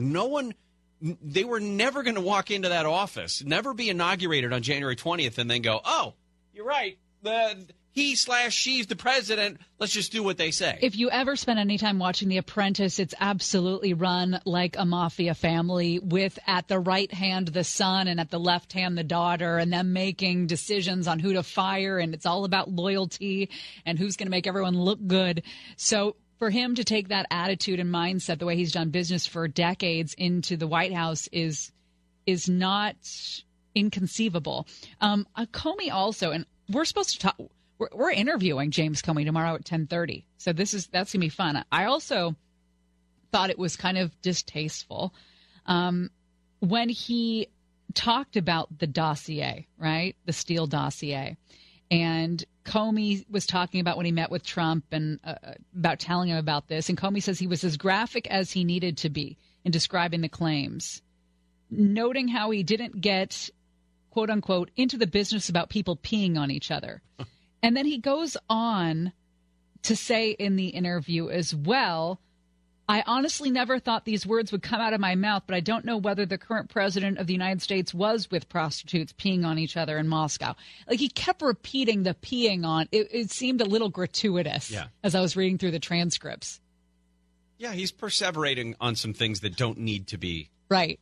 He can ignore them, or at least the salacious stuff. Yeah. The sexy parts, the stuff that, you wouldn't think a former FBI director would kind of... Well, and that may be a question, is how much of that was him... prompted. Or how much of it was prompted, how much of it was edited. Yeah, did the producers tell you to go into great length about the president's appearance? Or did you find that was actually important or noteworthy? I don't know. Nikki Haley has indicated some new economic sanctions will be announced against Russia. We'll be talking about that when we come back to Swamp Watch right after this.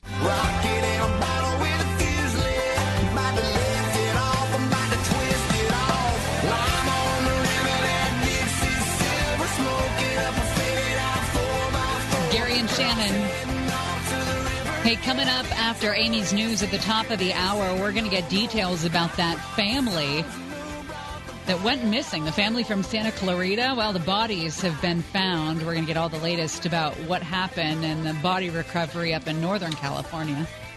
Well, we're talking about Swamp Watch and the stuff that's going on in D.C. A lot of busy meetings took place over the last week, actually, in dealing with Syria. And, of course, since our cruise missiles went in late Friday night, our time, into Syria. Lana Zach is joining us to talk about what's going on now in terms of the potential for sanctions against Russia in all of this. Lana, how are you? I'm great. It's good to be with you, Gary and Shannon. So over the weekend, UN Ambassador Nikki Haley said that there were going to be some fresh sanctions announced against Russia. She said that there would absolutely... See what happens when you say Russia? The Russians, they infiltrate and they cut phone lines. How they did that. Lana, are you back? We're going to need a welfare check. Blink twice if you need us. Well, we'll drop her and maybe get her back here in just a second.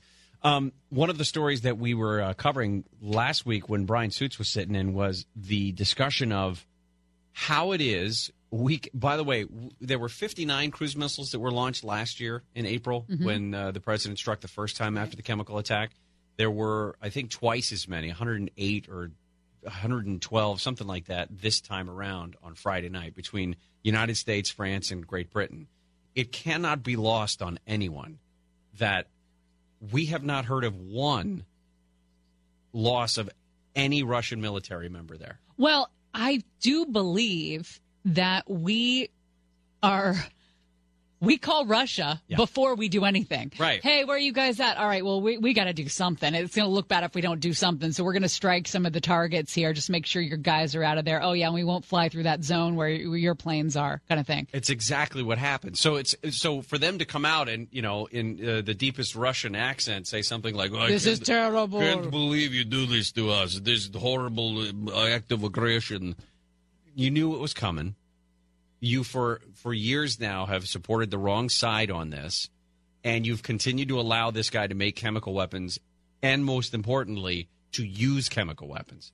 So you can't just expect us to sit by and do nothing when we've already said and we've already shown you that A equals B, that you do this, we will do this in retaliation for it. So it's just a frustrating struggle, I think, to see this argument, this language go back and forth between the United States and Russia gets to stand out there on the international stage and say, I never would have. Yeah. I am shocked. It's just everyone just selling a different story. Yeah.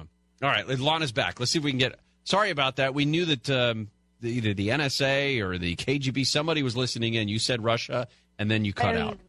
Then the line went dead. Isn't that just scary? Yeah. Well, I don't know how much you heard of what I was saying before we were cut off, but fundamentally the question right now in Washington is whether or not there will be new sanctions announced against Russia. The UN UN Ambassador Nikki Haley said that there absolutely would be. She said that they were going to be announced today if they hadn't already been done so. What we heard, though, from the White House was a much more tepid response, that they're only considering sanctions and that those will be something that they'll decide upon in the future. Well, what more can be done? I mean, it seems like we've had this ongoing relationship where we ratchet down sanctions. It doesn't do anything to change behaviors. Do we still have more? Is there more meat on this bone when it comes to sanctions? Well, in the case of these particular sanctions, what Haley was saying was that it would go after the companies that specifically had a hand in propping up the Assad regime and allowed them to support this chemical weapons attack that is believed to have taken place. And so in that, it would be much more targeted than anything else that we have seen or talked about when it comes to Russian sanctions. But again, we find ourselves in this weird position with President Trump at one point going hard against Russia and then appearing to back off. And so it is unclear right now exactly what the Trump administration intends to do. And in fact, the Washington Post is now reporting that President Trump is trying to put the brakes on any new sanction. Yeah, it's just interesting because it was just a couple weeks ago, end of March, I believe, when the president's on the phone with Putin, congratulating him on the sham election victory and saying, hey, maybe we'll have a meeting at the White House, right. And has gone on the record saying that he thinks a better relationship between the United States and Russia would be equally advantageous to both countries. And then now all of this. So. Right. And Shannon, what's also interesting, too, is that then he makes a big point of saying that nobody has been tougher on Russia than he has, and then tries to outline all the ways in which he has really tried to hold Russia to account. So at some point, it becomes very confusing, I think, to the American public and also to members of Congress who are trying to figure out what exactly is the U.S. strategy, not only in Syria, but when it comes to Russia and how those two interact, because there is certainly a feeling here on Capitol Hill that the only way that Bashar al-Assad is still in power in Syria is because of support from Russia, and that's something that is playing out behind the scenes almost as a proxy war when we're talking about Russian sanctions. Lana, thank you. Thank you so much. Sorry about the technical difficulties. It's not your fault. It's Russia's fault. Russia's fault. It's very clear. All right. When we come back, an update on the story from up in the Santa Clarita Valley, the family that was lost in the Eel River. It looks like they've found almost everyone, and the end is what we were expecting, but weren't hoping for. That's next on Gary and Shannon.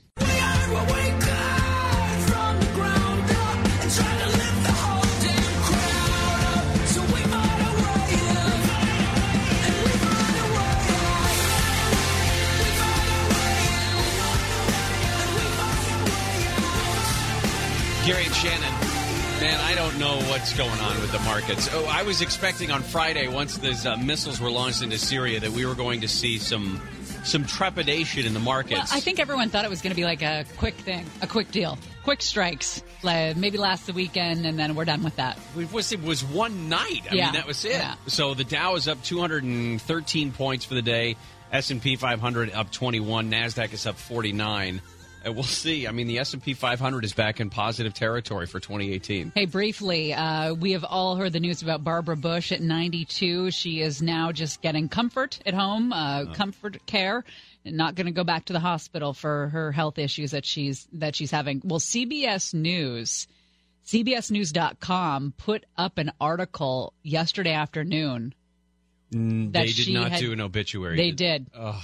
Barbara Bush, the witty, gregarious matriarch of a political dynasty that blah, blah, blah, blah, blah. She was 92. Ooh. A Bush family spokesman said Bush passed away peacefully in her home, surrounded by loved ones. Oh, God. Now, how would they know that that's what happened? Maybe she wasn't surrounded by loved ones. That is unfortunate. But again, I mean, to pull the curtain back a little bit, a lot of these major news organizations absolutely. Like this they have to have them ready to go. So that they can claim to be the first when the former First Lady goes. Again, Barbara Bush has not passed away. Unless you work at CBS, then she has. Every news outlet has that obit ready to go. Yeah, but not all of them posted it yesterday, right. Just CBS. Alex Stone from ABC News joins us now. Alex would never make a mistake like that. We try not to. Unfortunately, it's happened to every news organization, but we try not to. Everyone's got stories like that. Yeah. KFI's never done that. No. We've never done that. No. They're not pre-written at KFI, are they? That's true. That's true, too. We would have ad-libbed it if we were to. So one of the stories that we have followed for the last week and a half is the story of this family from up in the Santa Clarita area that had driven up to Portland, was on their way back home, and simply disappeared, it appeared, for some time.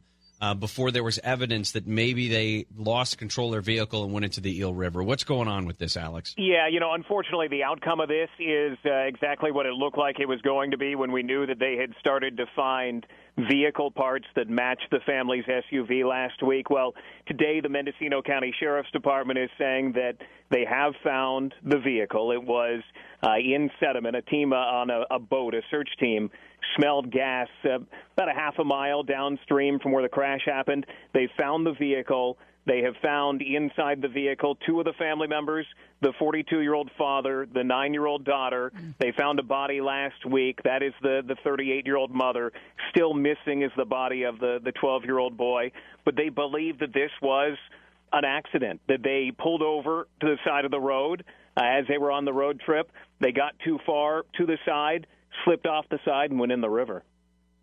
They lost contact, they said, or the last contact was Thursday before the big rainstorm actually rolled in. When they were driving through Northern California, that was when a massive storm was going through.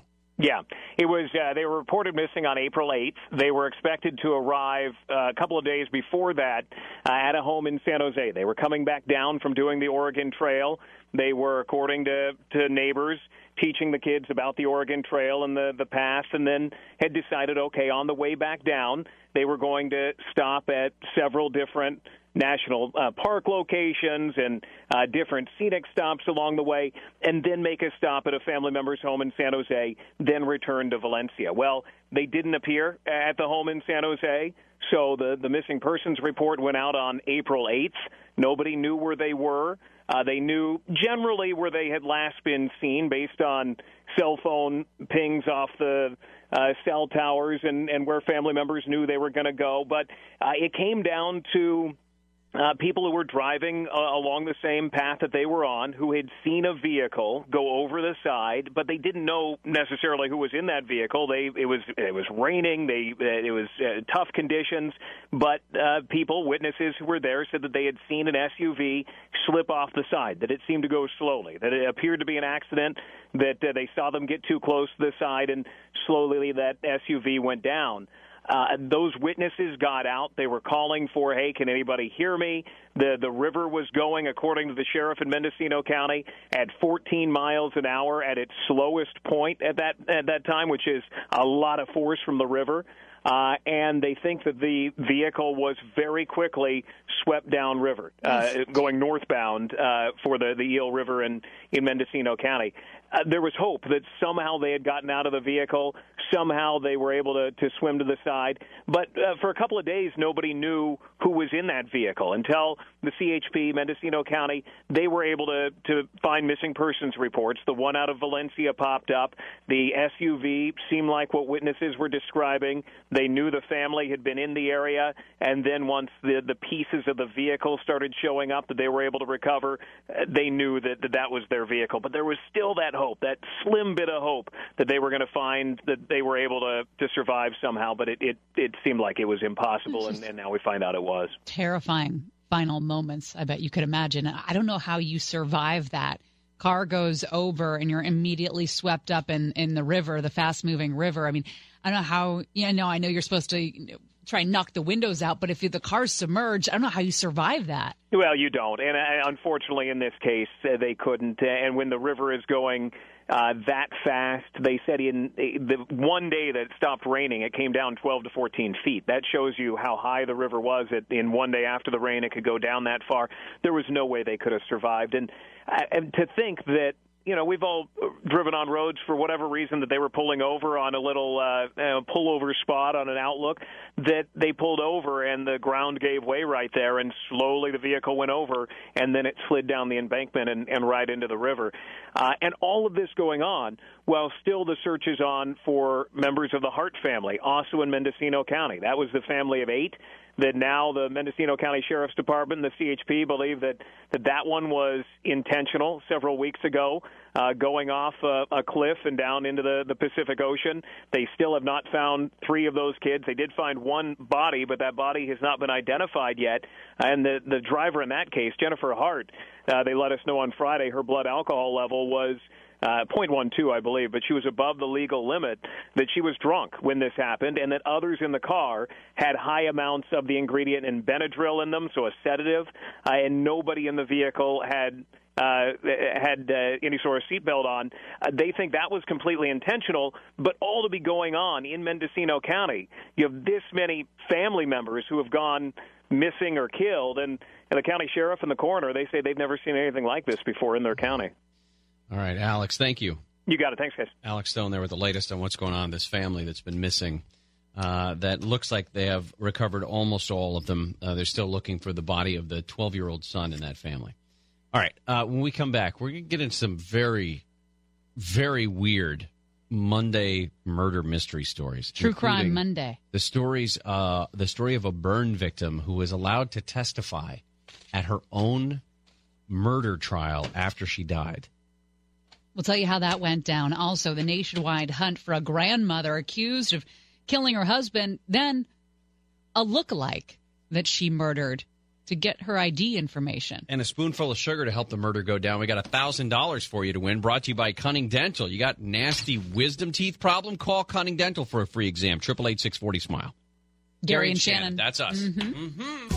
And when the ocean rises above the ground, baby, I'll drown in California.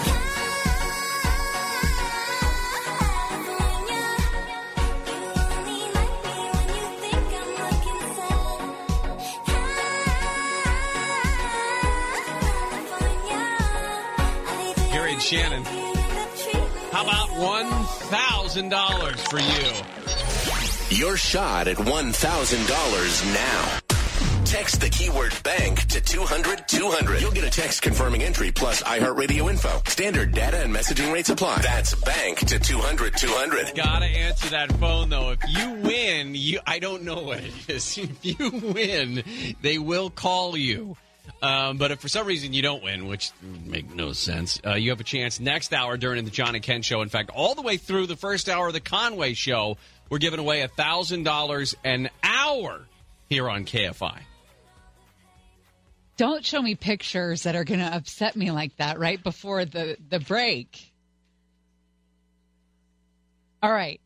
True Crime Monday kicks off with this story that Nick found us. This is about a grandmother that authorities are now scrambling to find her. A nationwide hunt, they say. This woman is a big woman, or bigger woman. She's 5'5", about 165. Lois Rice of Blooming Prairie, Minnesota. They say she has brown eyes, blonde hair, and that she killed her husband, David, in Minnesota last month and has taken off on the run across the country. They believe that she stopped in Florida to find her lookalike. So that... Is that where everybody's lookalike is? In Florida? Is in Florida? Possibly. Like if you went there, you would find the one who looked like you. Possibly. I think I saw her in that Willem Dafoe movie. Florida Project? No? You want me to talk about where I found your lookalike? It's been a while. It's been 2 weeks. I haven't been able You to haven't been able to make like fun. that. Did you make fun of anyone? No. Well, it was like Brian no. Suits. What are you going to do? No, I'm not going to make fun of people. Yeah. Well, you want to get in another shot? Before the end of the show, yes, but not yet. Not right now. You know, maybe talk about how I gained weight on my vacation or something. How big? Something of that nature. She went to Florida, befriended this woman because the woman looked like her, and then she killed her, allegedly, to steal her identification. Lois Rice.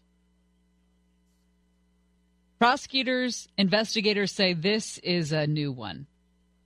This is a new one. One of the guys that works at the sheriff's office in Florida there says, this is the first time in my career that I've seen someone steal someone's identity and target them for the way they look in order to murder them. Investigators say they've got this on video. They've got video that shows Lois, I love that her name's Lois, at this woman's condo. and that after killing her, Lois took this woman's credit cards, license, and stole her white Acura. Since then, the Acura has been spotted in Louisiana and Texas. Now, to give you an idea, I tried to figure this out. You joked that this woman looked like you. That's not...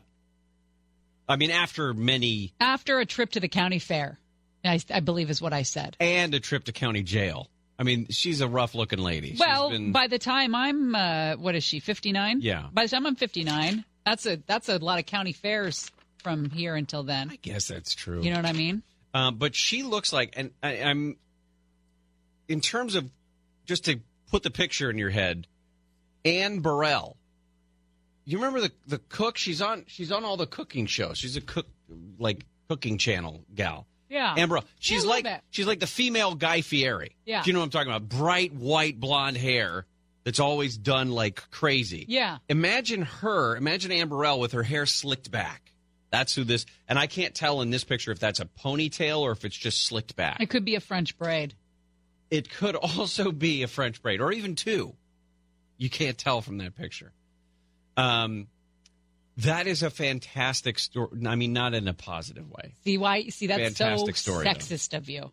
If we were doing a story about a man who had killed his wife and then gone to Florida to find a man who looked like him and killed him for his identification, you wouldn't say it was fantastic. Oh, but since it was because a lady did it, it's suddenly a great story. But I could say spectacular without it being a positive thing. This is it's a spectacle.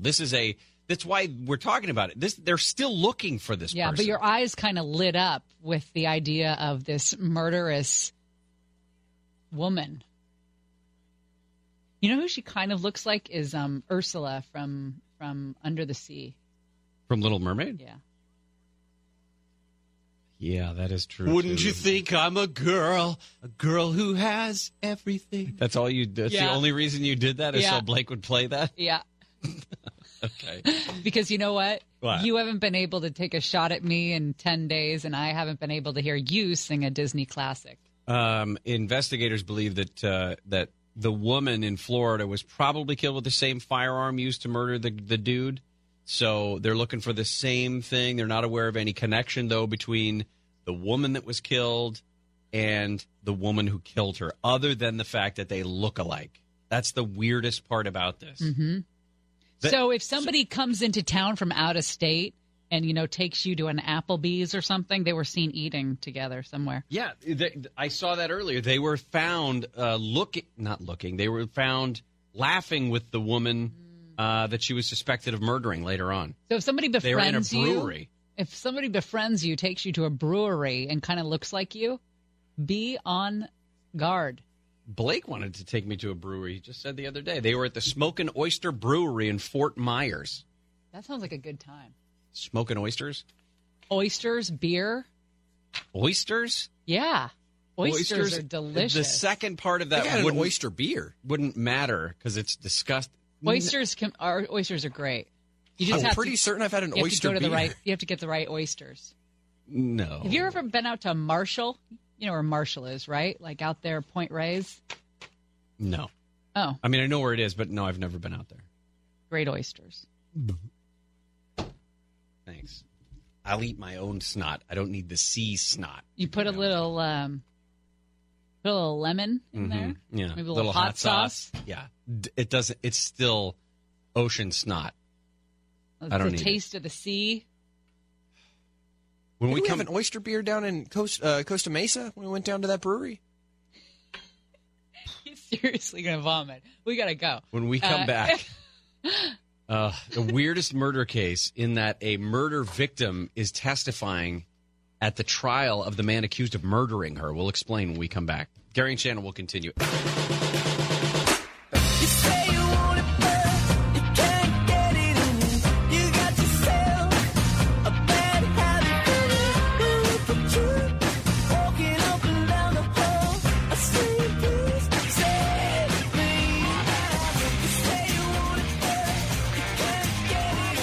Gary and Shannon. Shannon's back, if you can believe that. Can you believe that? We're quite sure if you were ever going to come back. It was so nice being quiet and not hearing myself yap for 4 hours a day. I got to be honest. It was kind of nice finding some silence. not hearing all this. Second or third day, you were just like, gosh, it's so... I know that's how you felt. No, you don't. No, it's okay. Judy Malinowski will be testifying about her own death in the trial of her killer. What? Yes, a judge has ruled that the hour and 45-minute sealed taped deposition that she gave before she died can be heard by a jury. This is the first time something like this has happened in Ohio, according to court watchers there. It took a lot of constitutional law review, according to the judge who made this decision. Judy Malinowski suffered third and fourth degree burns covering 90% of her body after her boyfriend doused her with lighter fluid and set her on fire. This was June of 2015 that Michael Slager tried to kill her. She suffered third and fourth degree burns on about 90% of her body. In the 2 years that she lived after that, she endured 52 surgeries. Her mother, Bonnie, says Judy fought to tell her story. I think it's the first step toward what her legacy should and will be. And despite the injuries, I mean, we've done stories before about burn injuries and how devastating they can be to the body. Painful. You can't get away from that pain. And in this case, Mom Bonnie said, despite the extreme injuries, her daughter was aware and was absolutely strong enough to recount everything that happened behind that gas station in June of 2015. Very articulate. What happened, where she was, fear, everything from that day. Yeah, Bonnie said she was extremely frail. And if you've seen some pictures, I mean, this beautiful young woman was just marred almost beyond recognition in the fire. She was extremely frail, and she was burned, but could very clearly articulate what happened, where she was, her fear, everything that you could expect. In fact, Bonnie says, I'm so proud of her, and I know one day I'll see her, although my heart will be forever broken without her. They went to her hotel room and recorded her testimony in a first for the state of Ohio, like Shannon said. And the problem is the defense in this case said, hold on a second, you can't do this, that it was obtained improperly, that it violated the suspect's right to confront his accuser in court. Well, here's the thing, though. A lot of it was cross-examination because there was a lawyer for his side in the room. Right. So as long as somebody can be cross-examined, that should be testimony that they allow in. Thankfully, the judge in this case realized or knew that this should be admissible and disagreed on the grounds that the case is unprecedented. Do you want to hear what this guy's excuse was? Have you ever heard this? What? So Michael Slager does say he did pour gasoline on his girlfriend when they were arguing in June of 2015. But he says he didn't mean to set her on fire. His argument in court has been he accidentally started the fire while lighting a cigarette for her. Yeah, well, you're going to hear all sorts of reasons why they didn't do it, right? She was a mom, too, 2 daughters. And witnesses at that gas station in Gahanna, Ohio 3 years ago said that there was arguing beforehand. Now, they did witness him using a fire extinguisher to try and put out the flames once she was fully engulfed. Hey, thanks.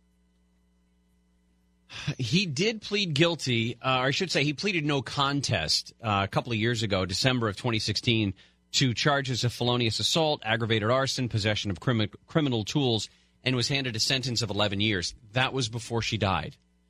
After she died, after she finally succumbed to her injuries after 2 years of treatment, basically, and like I said, dozens of surgeries, A county grand jury returned a death penalty indictment against him for aggravated murder. So she had to go through all of those surgeries, all of that hell, right? And then she had to go through 13 mental status exams before she could be deposed. They wanted to make sure she was totally right in her head. So she had to go to 13 different exams to show that she was a competent witness.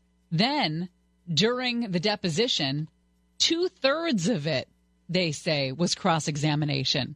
2/3 of that testimony, while she's lying there with 3rd and 4th degree burns over 90% of her body. She knows she's going to die. She's just lying there in pain. And some Apple defense attorney goes in there and spends hours cross-examining her. You've seen the pictures of her. Yes. It's not an easy picture to look at. No, it's a tough picture. What kind of an Apple defense attorney goes in and watches and looks at that continues face? Yeah. to cross-examine her like this? Oh, God. When she's in this condition. Do we have those pictures up on our website? Excellent. Yeah. If you want to go check it out, Judy's, the pictures, they're hard to look at, but she was, this is an important case. The trial itself, I think, doesn't start until July, but we now know that the testimony is going to be allowed, this taped testimony from her hospital bed. So if you want to go to KFIAM640.com, use the keyword Gary and Shannon, you can see Judy's pictures up there. We'll continue with more in just a couple of minutes. Is their eyes are open, makes me call for you. But there's no seduction, only destruction. Oh, fantasy, take me over and break me. Gary and Shannon. Saw this article in The Atlantic. We spent quite a bit of time talking about the heroin and opioid epidemic in this country now and what can possibly be done about it. People that get hooked on the pills and then can't afford the pills, or the prescriptions run out, and then chasing that high into alleyways to get heroin for cheaper. Well, The Atlantic wrote a story about France and its heroin epidemic in the 1980s. Epidemic in which hundreds of thousands of people became addicted. And they knew there was something that they had to do about this. The rate of OD deaths was rising 10% a year. Treatment was mostly limited to counseling at substance abuse clinics. Sounds familiar, doesn't it? Yes, sir. In 1995, the French government made it so that any doctor could prescribe buprenorphine without any special licensing or training. You haven't been reading your medical journals while I've been gone. Just not the pronunciation parts of it. Buprenorphine is a first-line treatment for opioid addiction, and it's a medication that will actually reduce the cravings for the opioid without itself becoming addictive. So any doctor could prescribe this drug that would help people get off opioids or heroin, help people not feel the cravings anymore. It was a policy change because before then, doctors had to jump through a bunch of hoops to be able to prescribe this medication. Well, the change in policy resulted in overwhelming change in France when it comes to this epidemic. There's that. It was, if these primary care doctors are doing it and not just addiction specialists or psychiatrists, because there's so much stigma around going to a center, an addiction center, or a psychologist. You're going to go, if you could go and talk to your primary care doctor about getting help to get off of this stuff, it would make it a lot easier. The stigma's removed, and you'd probably be more likely to get help. So they're saying that within just 4 years, overdose deaths had declined by 79% because about 10 times as many addicted patients started getting treatment along with the medication, not just counseling, not just, reprogramming their daily lives, but with actual medical-assisted treatment with that, say it slowly, buprenorphine. There are tight regulations in this country when it comes to prescribing that medication. Here, doctors have to take a special 8-hour class to get a waiver that allows them to prescribe this medication. The classes cost a lot of money, Doctors, as we know, are even more pressed for time these days. That's why they spend about 42 seconds with you when you go to see them. In one study, 10% of doctors in the United States said they didn't even know how to get the waiver, didn't even know the protocol for going to the class to get the waiver, to give out this medication. There's a psychiatrist who studies addiction at Brandeis University, and he said that some primary care doctors might be daunted with the prospect of working with addicted patients. But listen to this. There's no special training class required to prescribe, I don't know, opioids. You can prescribe all of that, but you can't prescribe the stuff to get you off of that. And in terms of trying to cut down on the drug mills that we've talked to, these pill pushers, these doctors that have all kinds of clients that come in and have ridiculous amounts of painkillers that are prescribed to them, there's a cap on how many buprenorphine patients one doctor can have. Now, not to go all conspiracy theory, but you just wonder how much the pill industry is involved with making this drug not available so that they can sell more opioids at a higher cost. It's possible. I mean, in terms of the negative attention that pharmaceutical companies have gotten in the past, it's very possible even. I mean, there's other things that go into this. It's not just the current laws the way America has it versus other countries. France is the example we're using here.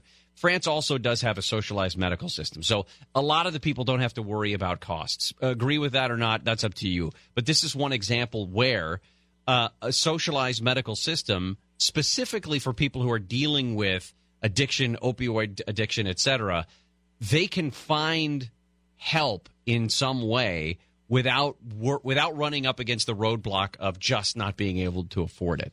They also developed a syringe exchange program at about the same time they were changing the rules for buprenorphine. Buprenorphine. I'm saying it incorrectly, and I'm going to say it 6 different times before the segment's over, I promise. So while some of the users did sell or inject this thing, it's supposed to be taken orally, by the way. It's supposed to be, either pills or a drop, whatever it is. It's supposed to be taken orally, but people were injecting it or sold it.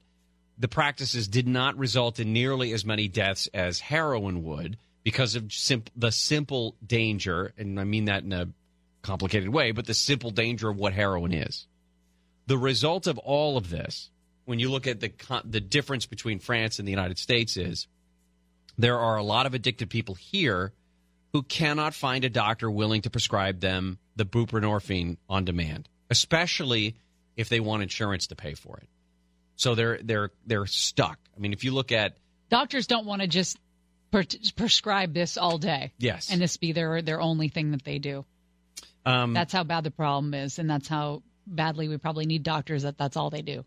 In the Atlantic, where this article is from, they looked at Parkersburg in West Virginia. West Virginia, by the way, has the state with the most overdose deaths. Suboxone.com is a site that lists the buprenorphine providers. 10 doctors within a 50-mile radius who prescribe buprenorphine. They attempted to reach all 10. Some of the contacts, they say, appeared to be in the same office. One doctor had a waiting list for patients. 3 doctors did not accept insurance and charged hundreds of dollars a month in cash. One had a number that was disconnected, and one was both accepting new patients and took insurance. But you know what? If you have a drug that can get you off heroin, you've got to be cheaper than heroin or the same cost of heroin. Eventually, yeah. And you'd think that one there'd out be of some 10. way to do it, You would hope. If you really want someone who's addicted to treatment, you have to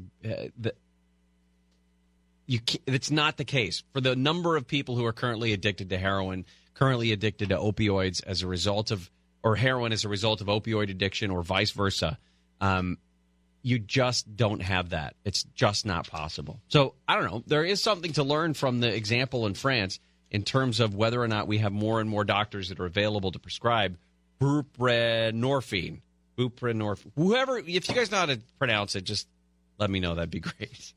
So I don't have to try to do that anymore. Did you see this? They're speaking right now outside this. Stormy Daniels' lawyer is such a whore, isn't he?